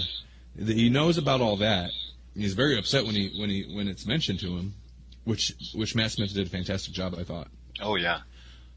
So it is kind of interesting, and then also, like, I mean, it kind of goes without saying during any of the Doctor's runs that there could be an infinite amount of adventures that happens in between adventures that you don't see. But they expressly said that Matt Smith had aged several hundred years in between episodes, basically. Sure. So there's potentially, like, who knows what he was off doing, and who knows how much he knows. Like, you make an interesting point that he's aware of the John Hurt Doctor. When we've got all sorts of adventures that happen in at least two different breaking points. There's all that time that he spends away from the ponds. I think that's in the first part of season 7. And then if you go back to season 6, that impossible astronaut era, where right before he knows all of this is going to happen, he knows he's facing his impending doom. So in denial, he goes off and has who knows how many adventures. And it isn't until he hears about the death of the Brigadier that he's like, okay, time to go face my fate, whatever that is. So yeah, what does he know? I mean, if he knows an awful lot about his future, then it could be a future incarnation of the Doctor. And it makes you wonder how often do the Doctors cross their timelines and just instantly recognize themselves in a photo. You're like, oh, yeah. I know him. He's me. Even though I am not him yet. That's a good point. Like, I mean, imagine if they come across each other. Well, and that's kind of interesting because then you've got the special, the 10th Doctor, what do they call it, the Series 4 special, The Next Doctor, in which you come across that guy who believes he's the Doctor. And he didn't really get a vibe off of that. Yeah, exactly. Tennant was unsure, but at the same time, he was kind of seemed ready to like accept that this is potentially him. Yeah. So that's, I don't know, just kind of an interesting side to that. Well, that's an interesting continuity thing that they like to bounce back and forth between. Like, in some cases, they've made it seem like Time Lords recognize each other almost the same way that like vampires supposedly recognize each other. It's like, I just know that's another Time Lord. But in that case, it should have been like, well, that's obviously human. I can hear the beating of only one heart. Yeah, that's a good point. I was thinking about that during The Deadly Assassin, because at one point the Doctor comes up and he's talking to somebody, and it seems like he recognizes people who might have changed, and sometimes people recognize him, but not all the time. Yeah, it's kind of interesting aspect to it. So yeah, the John Hurt Doctor, like, what makes most sense to me, and the way it kind of feels like they set it up, is that he would be, as people were saying, 8.5 Doctor, the Time War Doctor. Right. Because, and that, obviously, anytime they go back and, like, kind of if that's the case, anytime they go back and try to retroactively alter continuity, it bugs me a little bit. There's going to be little holes and stuff like that. Sure. But that makes the most sense. But one thing with Moffat's run that I appreciate outside of, Let's Kill Hitler and stuff like that, is that he'll set something up. Like this whole thing with Clara, he'll set something up to where you either think it's the one thing or you have no idea how he's possibly going to tie this together. He does usually do a pretty good job at like zigging and resolving it in a way that you weren't expecting, but still kind of makes sense. So that makes me think that the idea of John Hurt being the Time War Doctor almost seems too obvious. Right. That's a good point. But it's obviously it's hard to say. That one makes the most sense to me. With 50 years of stuff, it's like you've got so many different options. You've got things like the Dream Lord, where he's kind of the Doctor, but he's not. He's like the result of psychic pollen, whatever that is, and so like the Dream Lord was sort of the Doctor. And then you also have, I don't want to ruin anything, but it's pretty fairly well established. There's a character called the Valyard that is kind of a weird amalgam. And they even reference that, which I was like, oh, I had my little geekgasm about that. When they said the name of the Valyard. I did a little research into him, so don't worry about spoiling him for me. Okay. I did some research on that one. Yeah, and he's some strange oddity of the regenerative process too. And then you also there's another one that's coming up for you when the fourth and the fifth Doctor, when the fourth Doctor regenerates, there's an additional little weird element to that regeneration without giving it away, because that's kind of a major part of that story arc that involves basically that sort of in-between regeneration kind of thing. Interesting. Then you think about Tennant. You think about the 10th Doctor and how he essentially regenerated he regenerated, but he used his hand to siphon off the regenerative energies. And so that always confused me. Like, was that a real regeneration? Or are we actually looking at, the 12th, as Matt Smith is the 12th? Yeah. And stuff like that. So then we only have one left. And that's another thing. And of course, once they get there, and the show's still popular, which of course I hope it will be, because the show should never end. It's gone 50 years. Yeah. But that's an interesting thing. Obviously, they could find any way, like the science of how regenerations work, and then you've got the odd things like you're talking about, the Valyard and all that, and Dr. Donna, and basically he kind of created a 10th Doctor human clone of himself to go live with Rose and make her happy, so she actually has kind of a positive end to her whole thing. You want to hear my wish for that, Doctor? Yes. This is my macabre side coming out. You know how Donna went crazy because having the brain of a Time Lord in a human body is bad? Yeah. Let's apply that to the Tennant clone. Yeah. So he could take over that. He could take over that an entire alternate universe and become the Valyard. Yeah, that's true, man. Dude, he could go crazy. Things could have gone very grim over in that universe. That's what I hope for them. Oh, man. Yeah, you thought it was bad before. That's actually when they announced that Tennant and Rose were coming back. I wondered for a second if that was going to be actually the 10th Doctor or if it was going to be Rose and that alternate Doctor from that dimension. They pretty much cleared that up, but that was one of my thoughts is which Tennant are we getting here? And I guess not that it would make a big difference, but I'm glad that it's going to be the actual 10th. Yeah. Not that he really would have been any different, but sure. So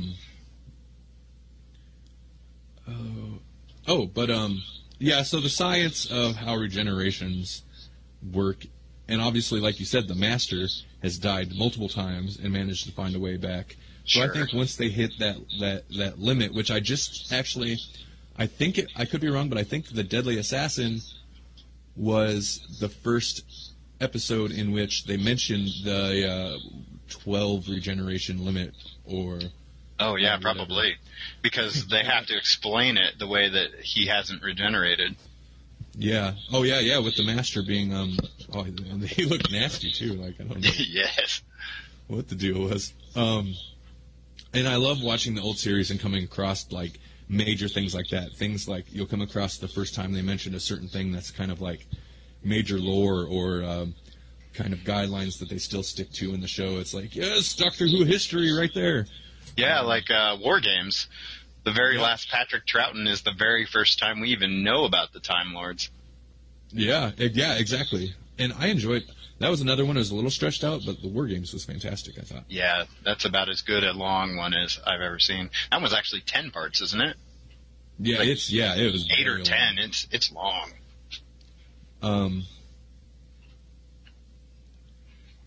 But yeah, so they could go either way, and the way with the John Hurt Doctor, and the way that Moffat seems to work, I want to say the obvious answer is not going to be what it is, but well, and there's other stuff that's spoilery that it's there's even talk, you haven't gotten into the White Guardian, Black Guardian stuff yet, but there's stuff like Omega and all sorts of strange cosmic stuff. I would call it like the Infinity Gauntlet side of the Doctor Who universe, where they imply that the Doctor will become a Guardian when he's done with his regenerations, and it's not going to be pretty. So, I mean, there's all sorts of stuff out there that this Doctor could be. Oh, yeah, that's right. We were talking about the limited regenerations. Here is the way, like, this is how it seems to me, an easy out. Although this, again, maybe it's too obvious, so they'll think of something else, some epic explanation for how to get him past the regeneration limit. But River, when she was still a Time Lord or whatever and had regenerations, of course you don't know how many regenerations she used up to that point when she became like the physical form that we know her as, River. But she saved the Doctor by giving him her remaining regenerations. Yeah. So in my mind, if they really need an easy out for how to give him more regenerations, boom, done right there. Her remaining regenerations. So. Yeah, they can do that. There's been multiple times where someone is trying to force the Doctor to give up his remaining regenerations, whether because he got in trouble or because they need it to survive or whatever. And it always gets worked out, but yeah. Apparently that's a process that can happen. And they can restore Time Lord status, because that's what happened to the Master at one point. I think it was implied that he got his Time Lord status reinstated because of his involvement in the Time War. And then he went MIA.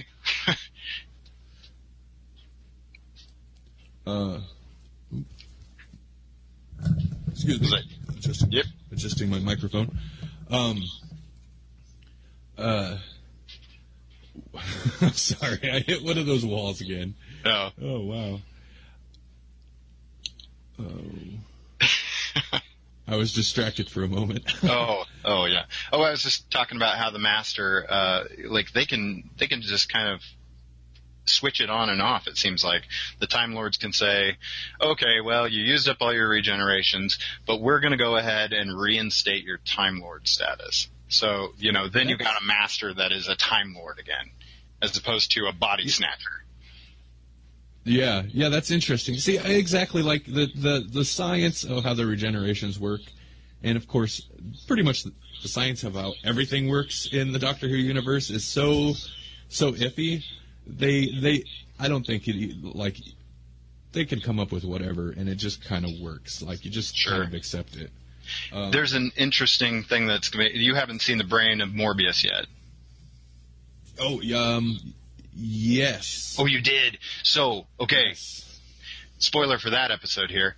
There's a moment where they go back and they show the Doctor's other regenerations, and you see all the faces that you're expecting to see, and then some. Extra. Yes. Yeah, I was wondering about that as we were watching, because they play like that mind game or whatever. They connect to this device and this little screen. Yeah, I was wondering about that because you don't expect to see unfamiliar faces. So then I was like, well, I'm thinking at the time that was meant to be those are other regenerations of the Doctor. But then if you approach it with the fanatic mindset of trying to keep a continuity, well, maybe that's like faces of Morbius or whatever. But sure, yeah, no, you make a good point. That is exactly. I thought that was very interesting. And the Doctor lies, so who knows? Maybe he's had other regenerations that we just don't even know about. I so try not to be that guy, but it's hard not to, there's little things once in a while that they'll throw in, and that's just supposed to be quick little winks and stuff that really trip me up in terms of regenerations and stuff. And at one point during, I can't remember if it's Tennant or Smith Doctor, it's 10 or 11, but somebody scans him with the device, and 10 or 11 DNA strands show up. So I thought that was kind of an interesting week. It's literally something that goes by, and a couple seconds and it's not even mentioned. But I thought it's an interesting link, but at the same time, like, anytime I think about other regenerations and, like, in-between doctors, that pops in my head, and I'm like, no, don't get caught up on something so trivial and stupid. You know? That wasn't supposed to be a thing. Yeah, that was just a little nod. Don't worry about that. It's like on a scale from 1 to 10, how much trouble are we in? I'd say 11. That's all that was. Yeah, exactly. But you know, and that's the thing with Doctor Who, and that's also why people get touchy about it. But, like, first off, for the most part, you don't go 50 years, give or take. They had a little time off, but you don't go 50 years of storytelling. In fact, with all the episodes of the early early comic books pop into my head issues, all the early episodes, that makes up for that time, 10 years it was off air. Like, I can't believe they crank 40, 44 episodes a season. Oh, but yeah. You don't go 50 years trying to write a single storyline or 50 years of continuity without creating some type of plot holes and stuff like that, let alone something like Doctor Who, where it's intentionally complex and confusing and timey-wimey. Sure. And, like, you just can't avoid it. And that's also kind of the fun of Doctor Who, because it's not strictly tied to its own continuity. So that when they do mention, like, they do make a nod, it's, like, super exciting, but at the same time, like, they're not they can deviate if they need to. Well, yeah, and they've even got alternate dimensions. So, if you pull from any of the, I don't know what you'd call it, tertiary content. I mean, like you said, for 10 years there was basically Doctor Who magazine and radio dramas that was keeping the show alive. And so you had, a comic book version of the Eighth Doctor, through that era via the Doctor Who magazine. And that's kind of how you had stories. And they even tried to continue it with their own Ninth Doctor. So there's an alternate Ninth Doctor out there with its own story. And so, I mean, there's even an argument that if Peter Moffat liked that, not Peter Moffat. Is it Stephen Moffat? Stephen? Yes, yeah. Stephen Moffat. Peter Moffat's another showrunner, so that gets confusing. There's a alternate Ninth Doctor written, at least in comic form, and I don't know that he's considered canon, but if Stephen Moffat liked it, maybe that's who John Hurt is. Who knows? I believe there's also I think it was one of the audio plays, but the guy that they cast in the next Doctor as the kind of false Doctor, Mm-hmm. I believe they had him. He was in the audio plays as a Ninth Doctor before the series restarted. So, of course, when they announced... which I haven't listened to those, but that's something I heard about. And, of course, when they announced before the episode aired that he was going to be in it, and the episode was called The Ninth Doctor, like, they're pretty good about toying with people's expectations with the episode titles and casting announcements. But sure. That's kind of another interesting... Like, oftentimes they'll refer to him when talking about the audio plays as the Nth Doctor. Mm-hmm. But, of course, those aren't necessarily, like you said, with the comic books. They're not considered canon. Exactly.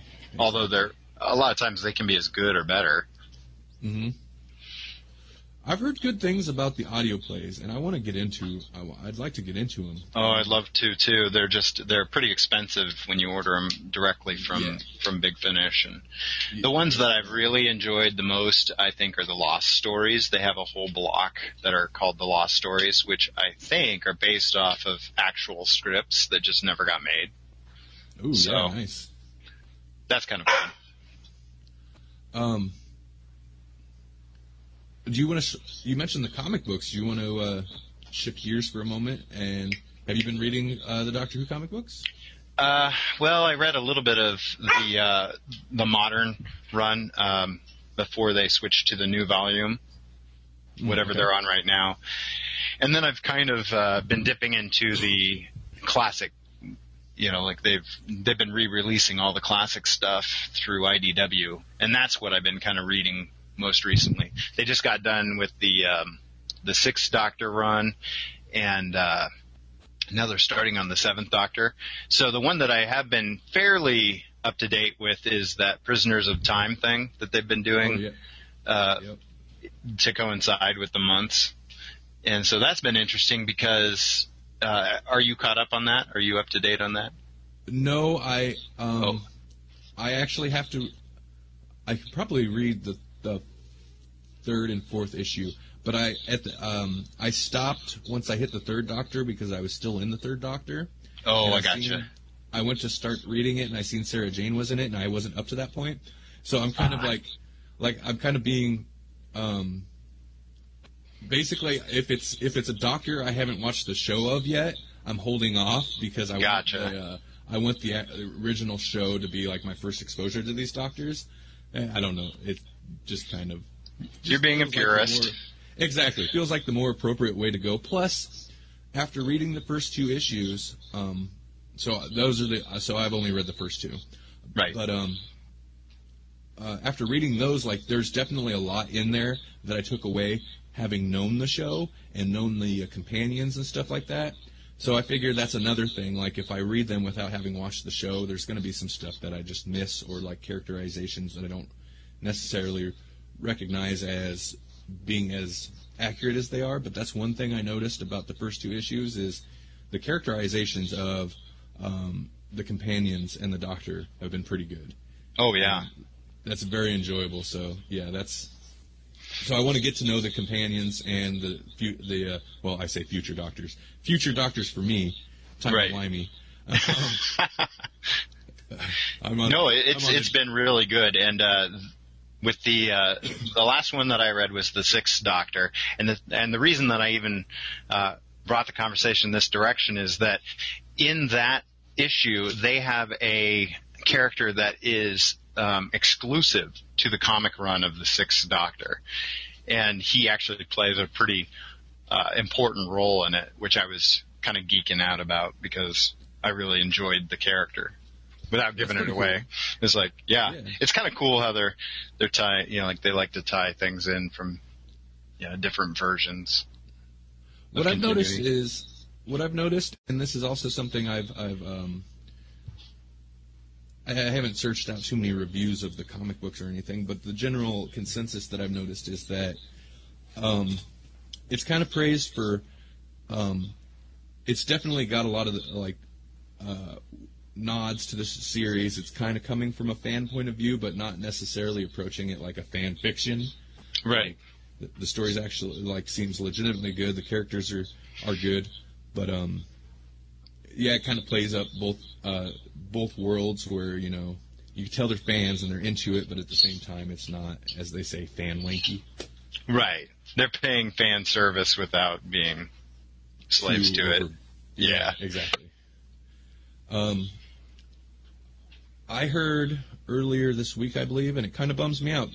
IDW will, at the end of the year, so they'll be able to finish the Prisoners of Time, but they're going to be losing the license to Doctor Who. Oh, that's too bad. Yeah, I know, right? I thought they've handled it really well. I'm not sure. I'm hoping at least somebody will get it. I'm not sure what BBC Worldwide or whoever handles that is going to be doing with it.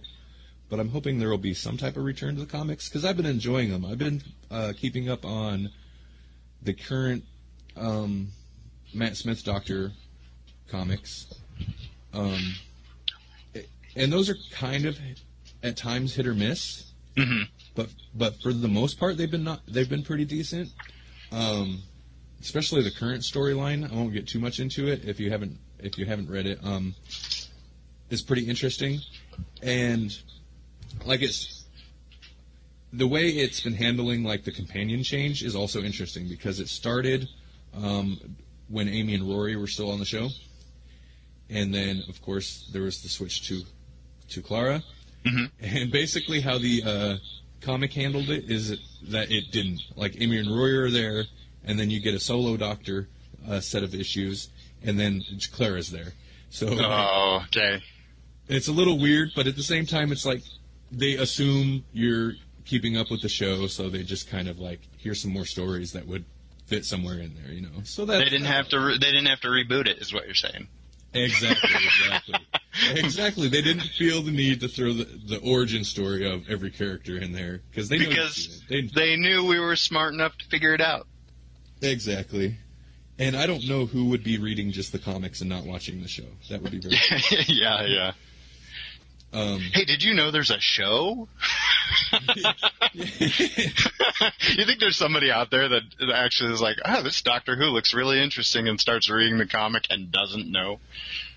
I bet, like, it's so ridiculous, but I bet there is. There probably is. There's gotta be somebody. If you're that person, there's a show we've been talking about. Yes. I know this whole like hour plus has been really confusing to you, but there's a show. If you're still in it and don't know, if you're still listening and don't know this is a show, why'd you do that to yourself? Yeah.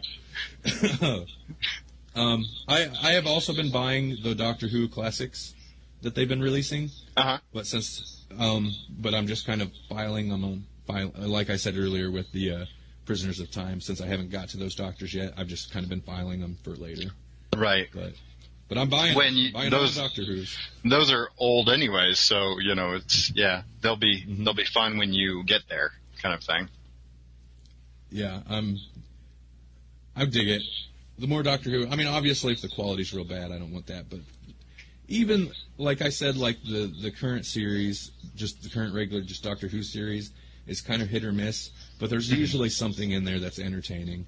I think it's inevitable because some of the little story, because it'll vary. Like the current storyline is a 4-issue arc. Most of them have been like 2 issues, maybe 3, and it'll kind of fall into the problem that the show has. It's just kind of an issue with writing something like that, where they'll set this thing up.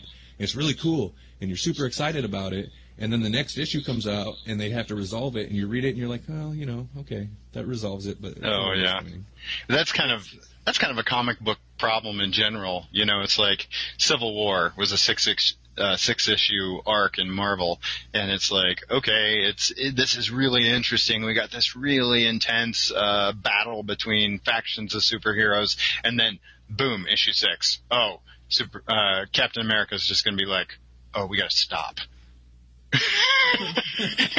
That's kind of how Civil War ended. Was just like, oh no, I just realized how bad all this is. We got to stop now.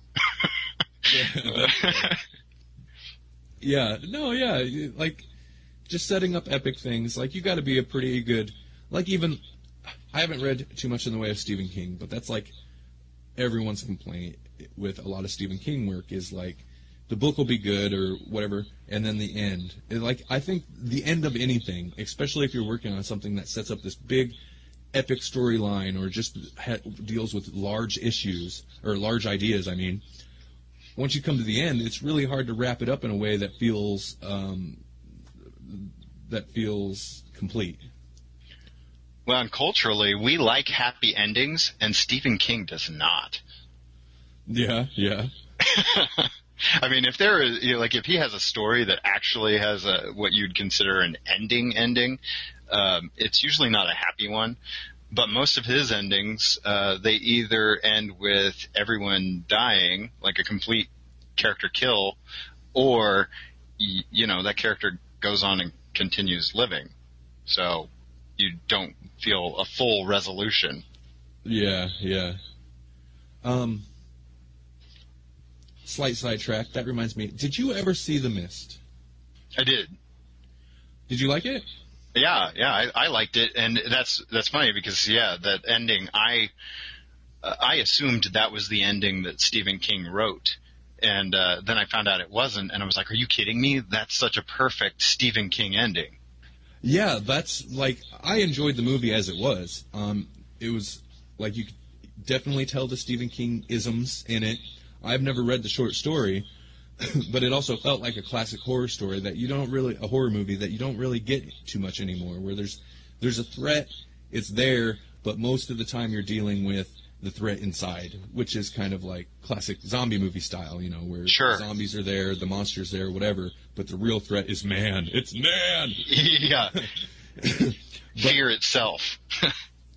But I enjoyed especially with a horror movie. Like, a lot of times with a horror movie, you can tell that they'll throw an ending on there. Ooh, it's a happy ending. They found the corpse of the ghost, and now the ghost's soul can rest in peace, and blah, blah, blah. And it just feels so, like, whoop, bow tie. So with a horror movie, I can totally handle, like, a downer ending.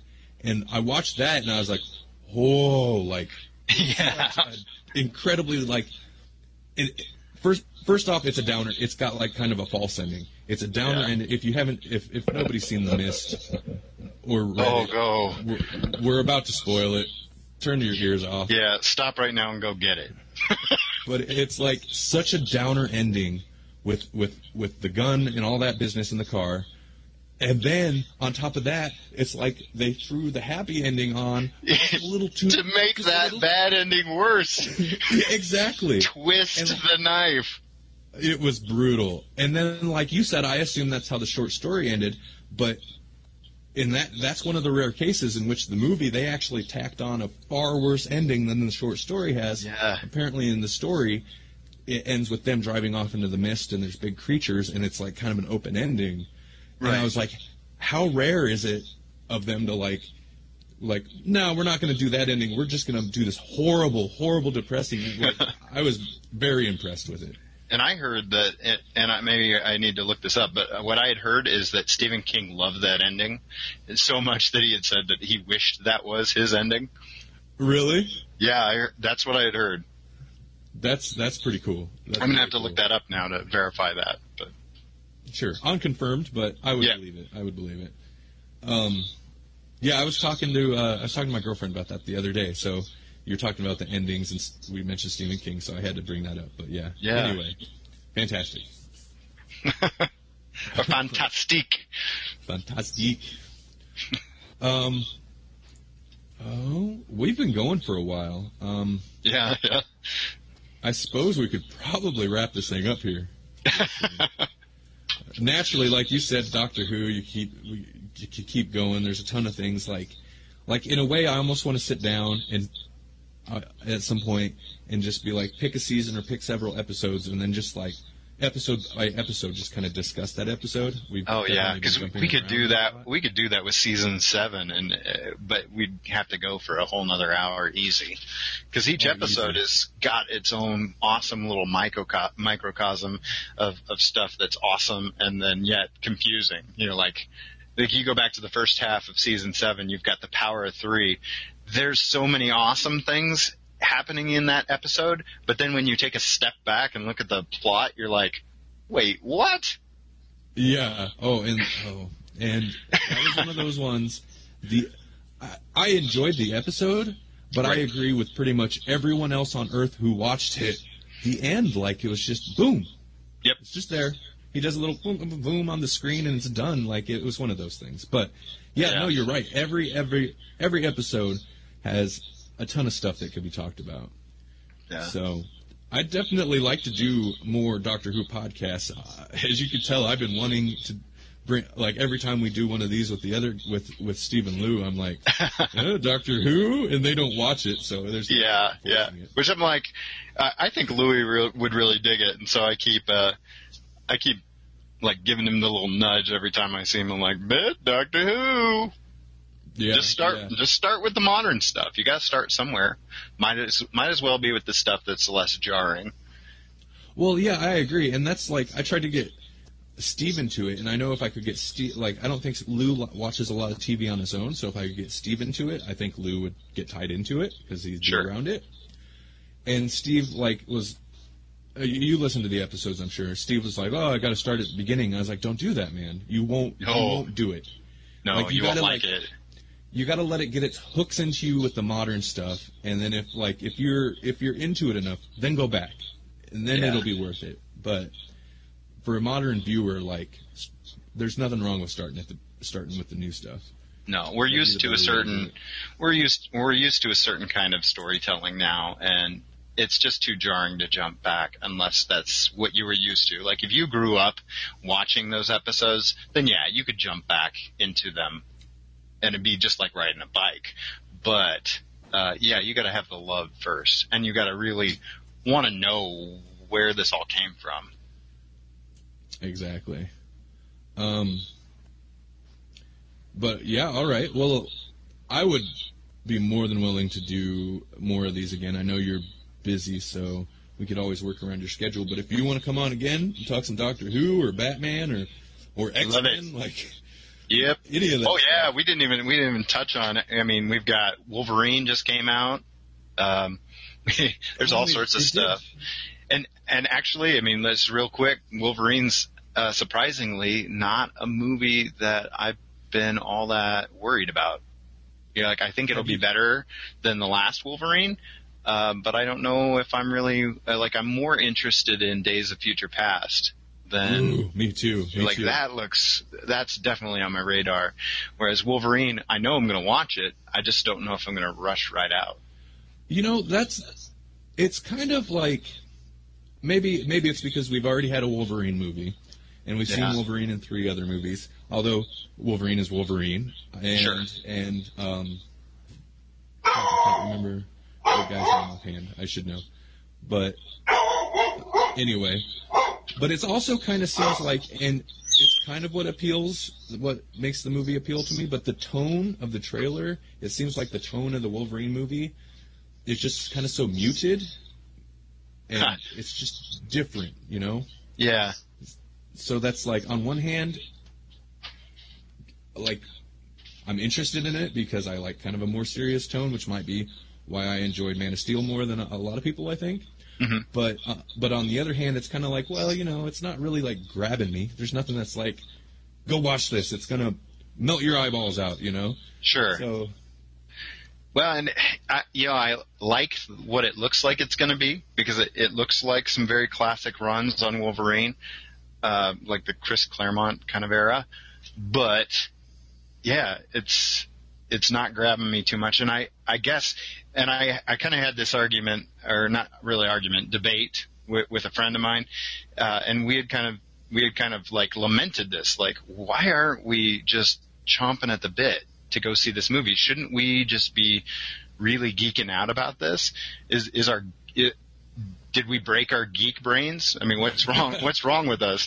And you know, I think that what it's come down to is that superhero movies, by and large, right now, kind of hit a formula, and they don't like to deviate from it. And so I guess what I'm worried about is that I'm not going to see any surprises with this movie. Oh yeah, that's a good point. Like one of the last superhero movies that I really liked and really surprised me was, I think, X-Men First Class, because they kind of deviated just enough. Like they stuck with it. They stuck with the core material enough, but they took liberties and they changed enough that I could see it with sort of fresh eyes. Mm-hmm. Mm-hmm. Yeah, so, I enjoyed that one too. I don't know. It just feels like a lot of new superhero movies are hitting a certain kind of storytelling, and they're playing it safe. Yeah, that's a good point. And there's a lot of them. I mean, that's not necessarily a bad thing, but also, you know, like, I'm enjoying them, but you could easily see an oversaturation. I grew up loving and wishing for all of these things. You know, like, I never thought I'd see an Avengers movie in my lifetime, and now we have it, and it's like, wow, you know. But then it's almost like that Dalek thing, like, now how do you top the Avengers? Yeah. Do you even try? I don't know. Or do you just make the next good movie? But I think too many people are going to be like, okay, Avengers is the new benchmark. What did they do right? How can we do it? And that's kind of, in a way, not to like draw on the conversation too much longer, but Man of Steel kind of seems like, I mean, obviously they went with a totally different tone. Mm-hmm. You kind of knew they were going to, because at least on DC's end, they seen a lot of money from the Dark Knight trilogy, and that tone's appropriate for Dark Knight. Sure. But then they throw Zack Snyder on there, or you kind of expect a certain kind of tone. But the destruction in Superman, I think, is kind of a response to Avengers. They're like, well, how can we one up Avengers? This is our big title. We got to be able to do it. And they did in terms of destruction. Oh yeah, it looks like the Cloverfield monster came along and was like, "Hey." It's really insane, but it's not totally appropriate because Superman stops all that. That's what Superman does. He makes sure that kind of collateral damage doesn't happen. Exactly. It's the people, and there's none of that in this one. But anyway, I enjoyed the destruction. But it's one of it looks those things, awesome. Like, I'm not upset about it. It's more like laughable. And it's like when I first posted it after I seen it, I was like, the destruction is insane. Hundreds of thousands of people would be dead. Like, what is going on? Have you seen, and I know there's lots of these kind of things out there, but How It Should Have Ended, do you follow that web cartoon? I do. Have they done a Man of Steel? They did it, and it's perfect. Oh, I got to watch that. Yeah, I love that channel. They have good stuff on there.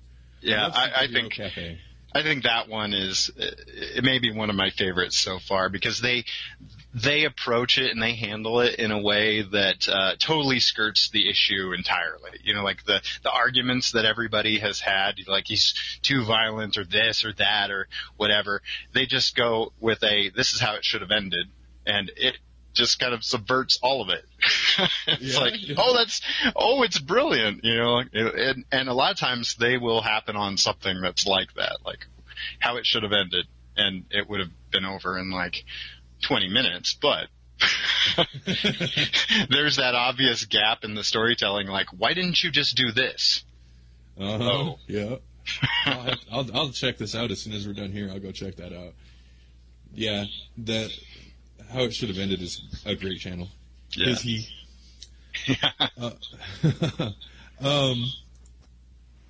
Okay, yeah. You have websites and stuff, and you do online things. Do you have anything you'd like to plug? What's your website, your blog, and all that? Okay, well, my main blog is tankmonkeycomic.com, and I do a webcomic, and I also like to blog about things. So all these blogs that I've been referencing are pretty much located there. You can get to me an awful lot of ways. My company name, my business name is Vorpal Arrow Studios, so you can also find me with that URL, which is vorpalarrow.com. And I also did a comic for a very long time about martial arts, and that one's at kickscomic.com. So those are my main projects. I do all sorts of other stuff too, but those are the main ones. And then from there, go ahead and follow me on Twitter, Facebook me, awesome. All sorts of stuff. Yeah, I'll put links to your stuff as well in the description to this video, and then I don't think this video is going to need much editing at all. So by tomorrow, the audio only version should be out, and I'll have links in the show notes. It's kind of the nice thing about not having the video element is you don't have to explain a bunch of stuff that happened on camera. Yeah, that's true, exactly. And I really like this method because if it goes out live, I don't feel like I have to put so much production into it. I don't have to edit it so much. Sure. Especially this show has been going great, other than the couple times I've hit the wall, But even those haven't been too bad. But no. Like this, I'll pretty much just rip the I'll pull the video off. I'll download the video, rip the audio, boom, done, and the audio version will be good to go. So. Awesome. Yeah, good episode. I'm excited. Top that, Stephen Louis. Yeah. Oh man, I don't blame him because there's not necessarily a singular topic, which I think in this case definitely makes it easier. Yeah. But they do well. It's hard to steer a ship when you don't know where you're going. Sure. Sure. Oh, I love the Saturday morning Dubcast because you guys always talk about stuff that I'm just like, oh, I wish I could chime in here because I was a huge Green Ranger fan. And, like yeah. the Jason David Frank stuff, I think that actually showed up on your EMG radio podcast. Oh, yeah. It's hard. I was like, Jason David Frank, and I'm like, oh, I can't. Yeah. Exactly, you had the name. Oh, man. And you guys are like, who is it? What's that guy?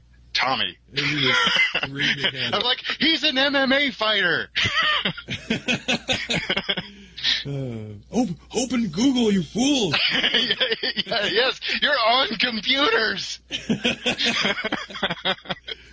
Oh. Yeah, we don't. No, but you guys are playing it authentic, so that's excellent.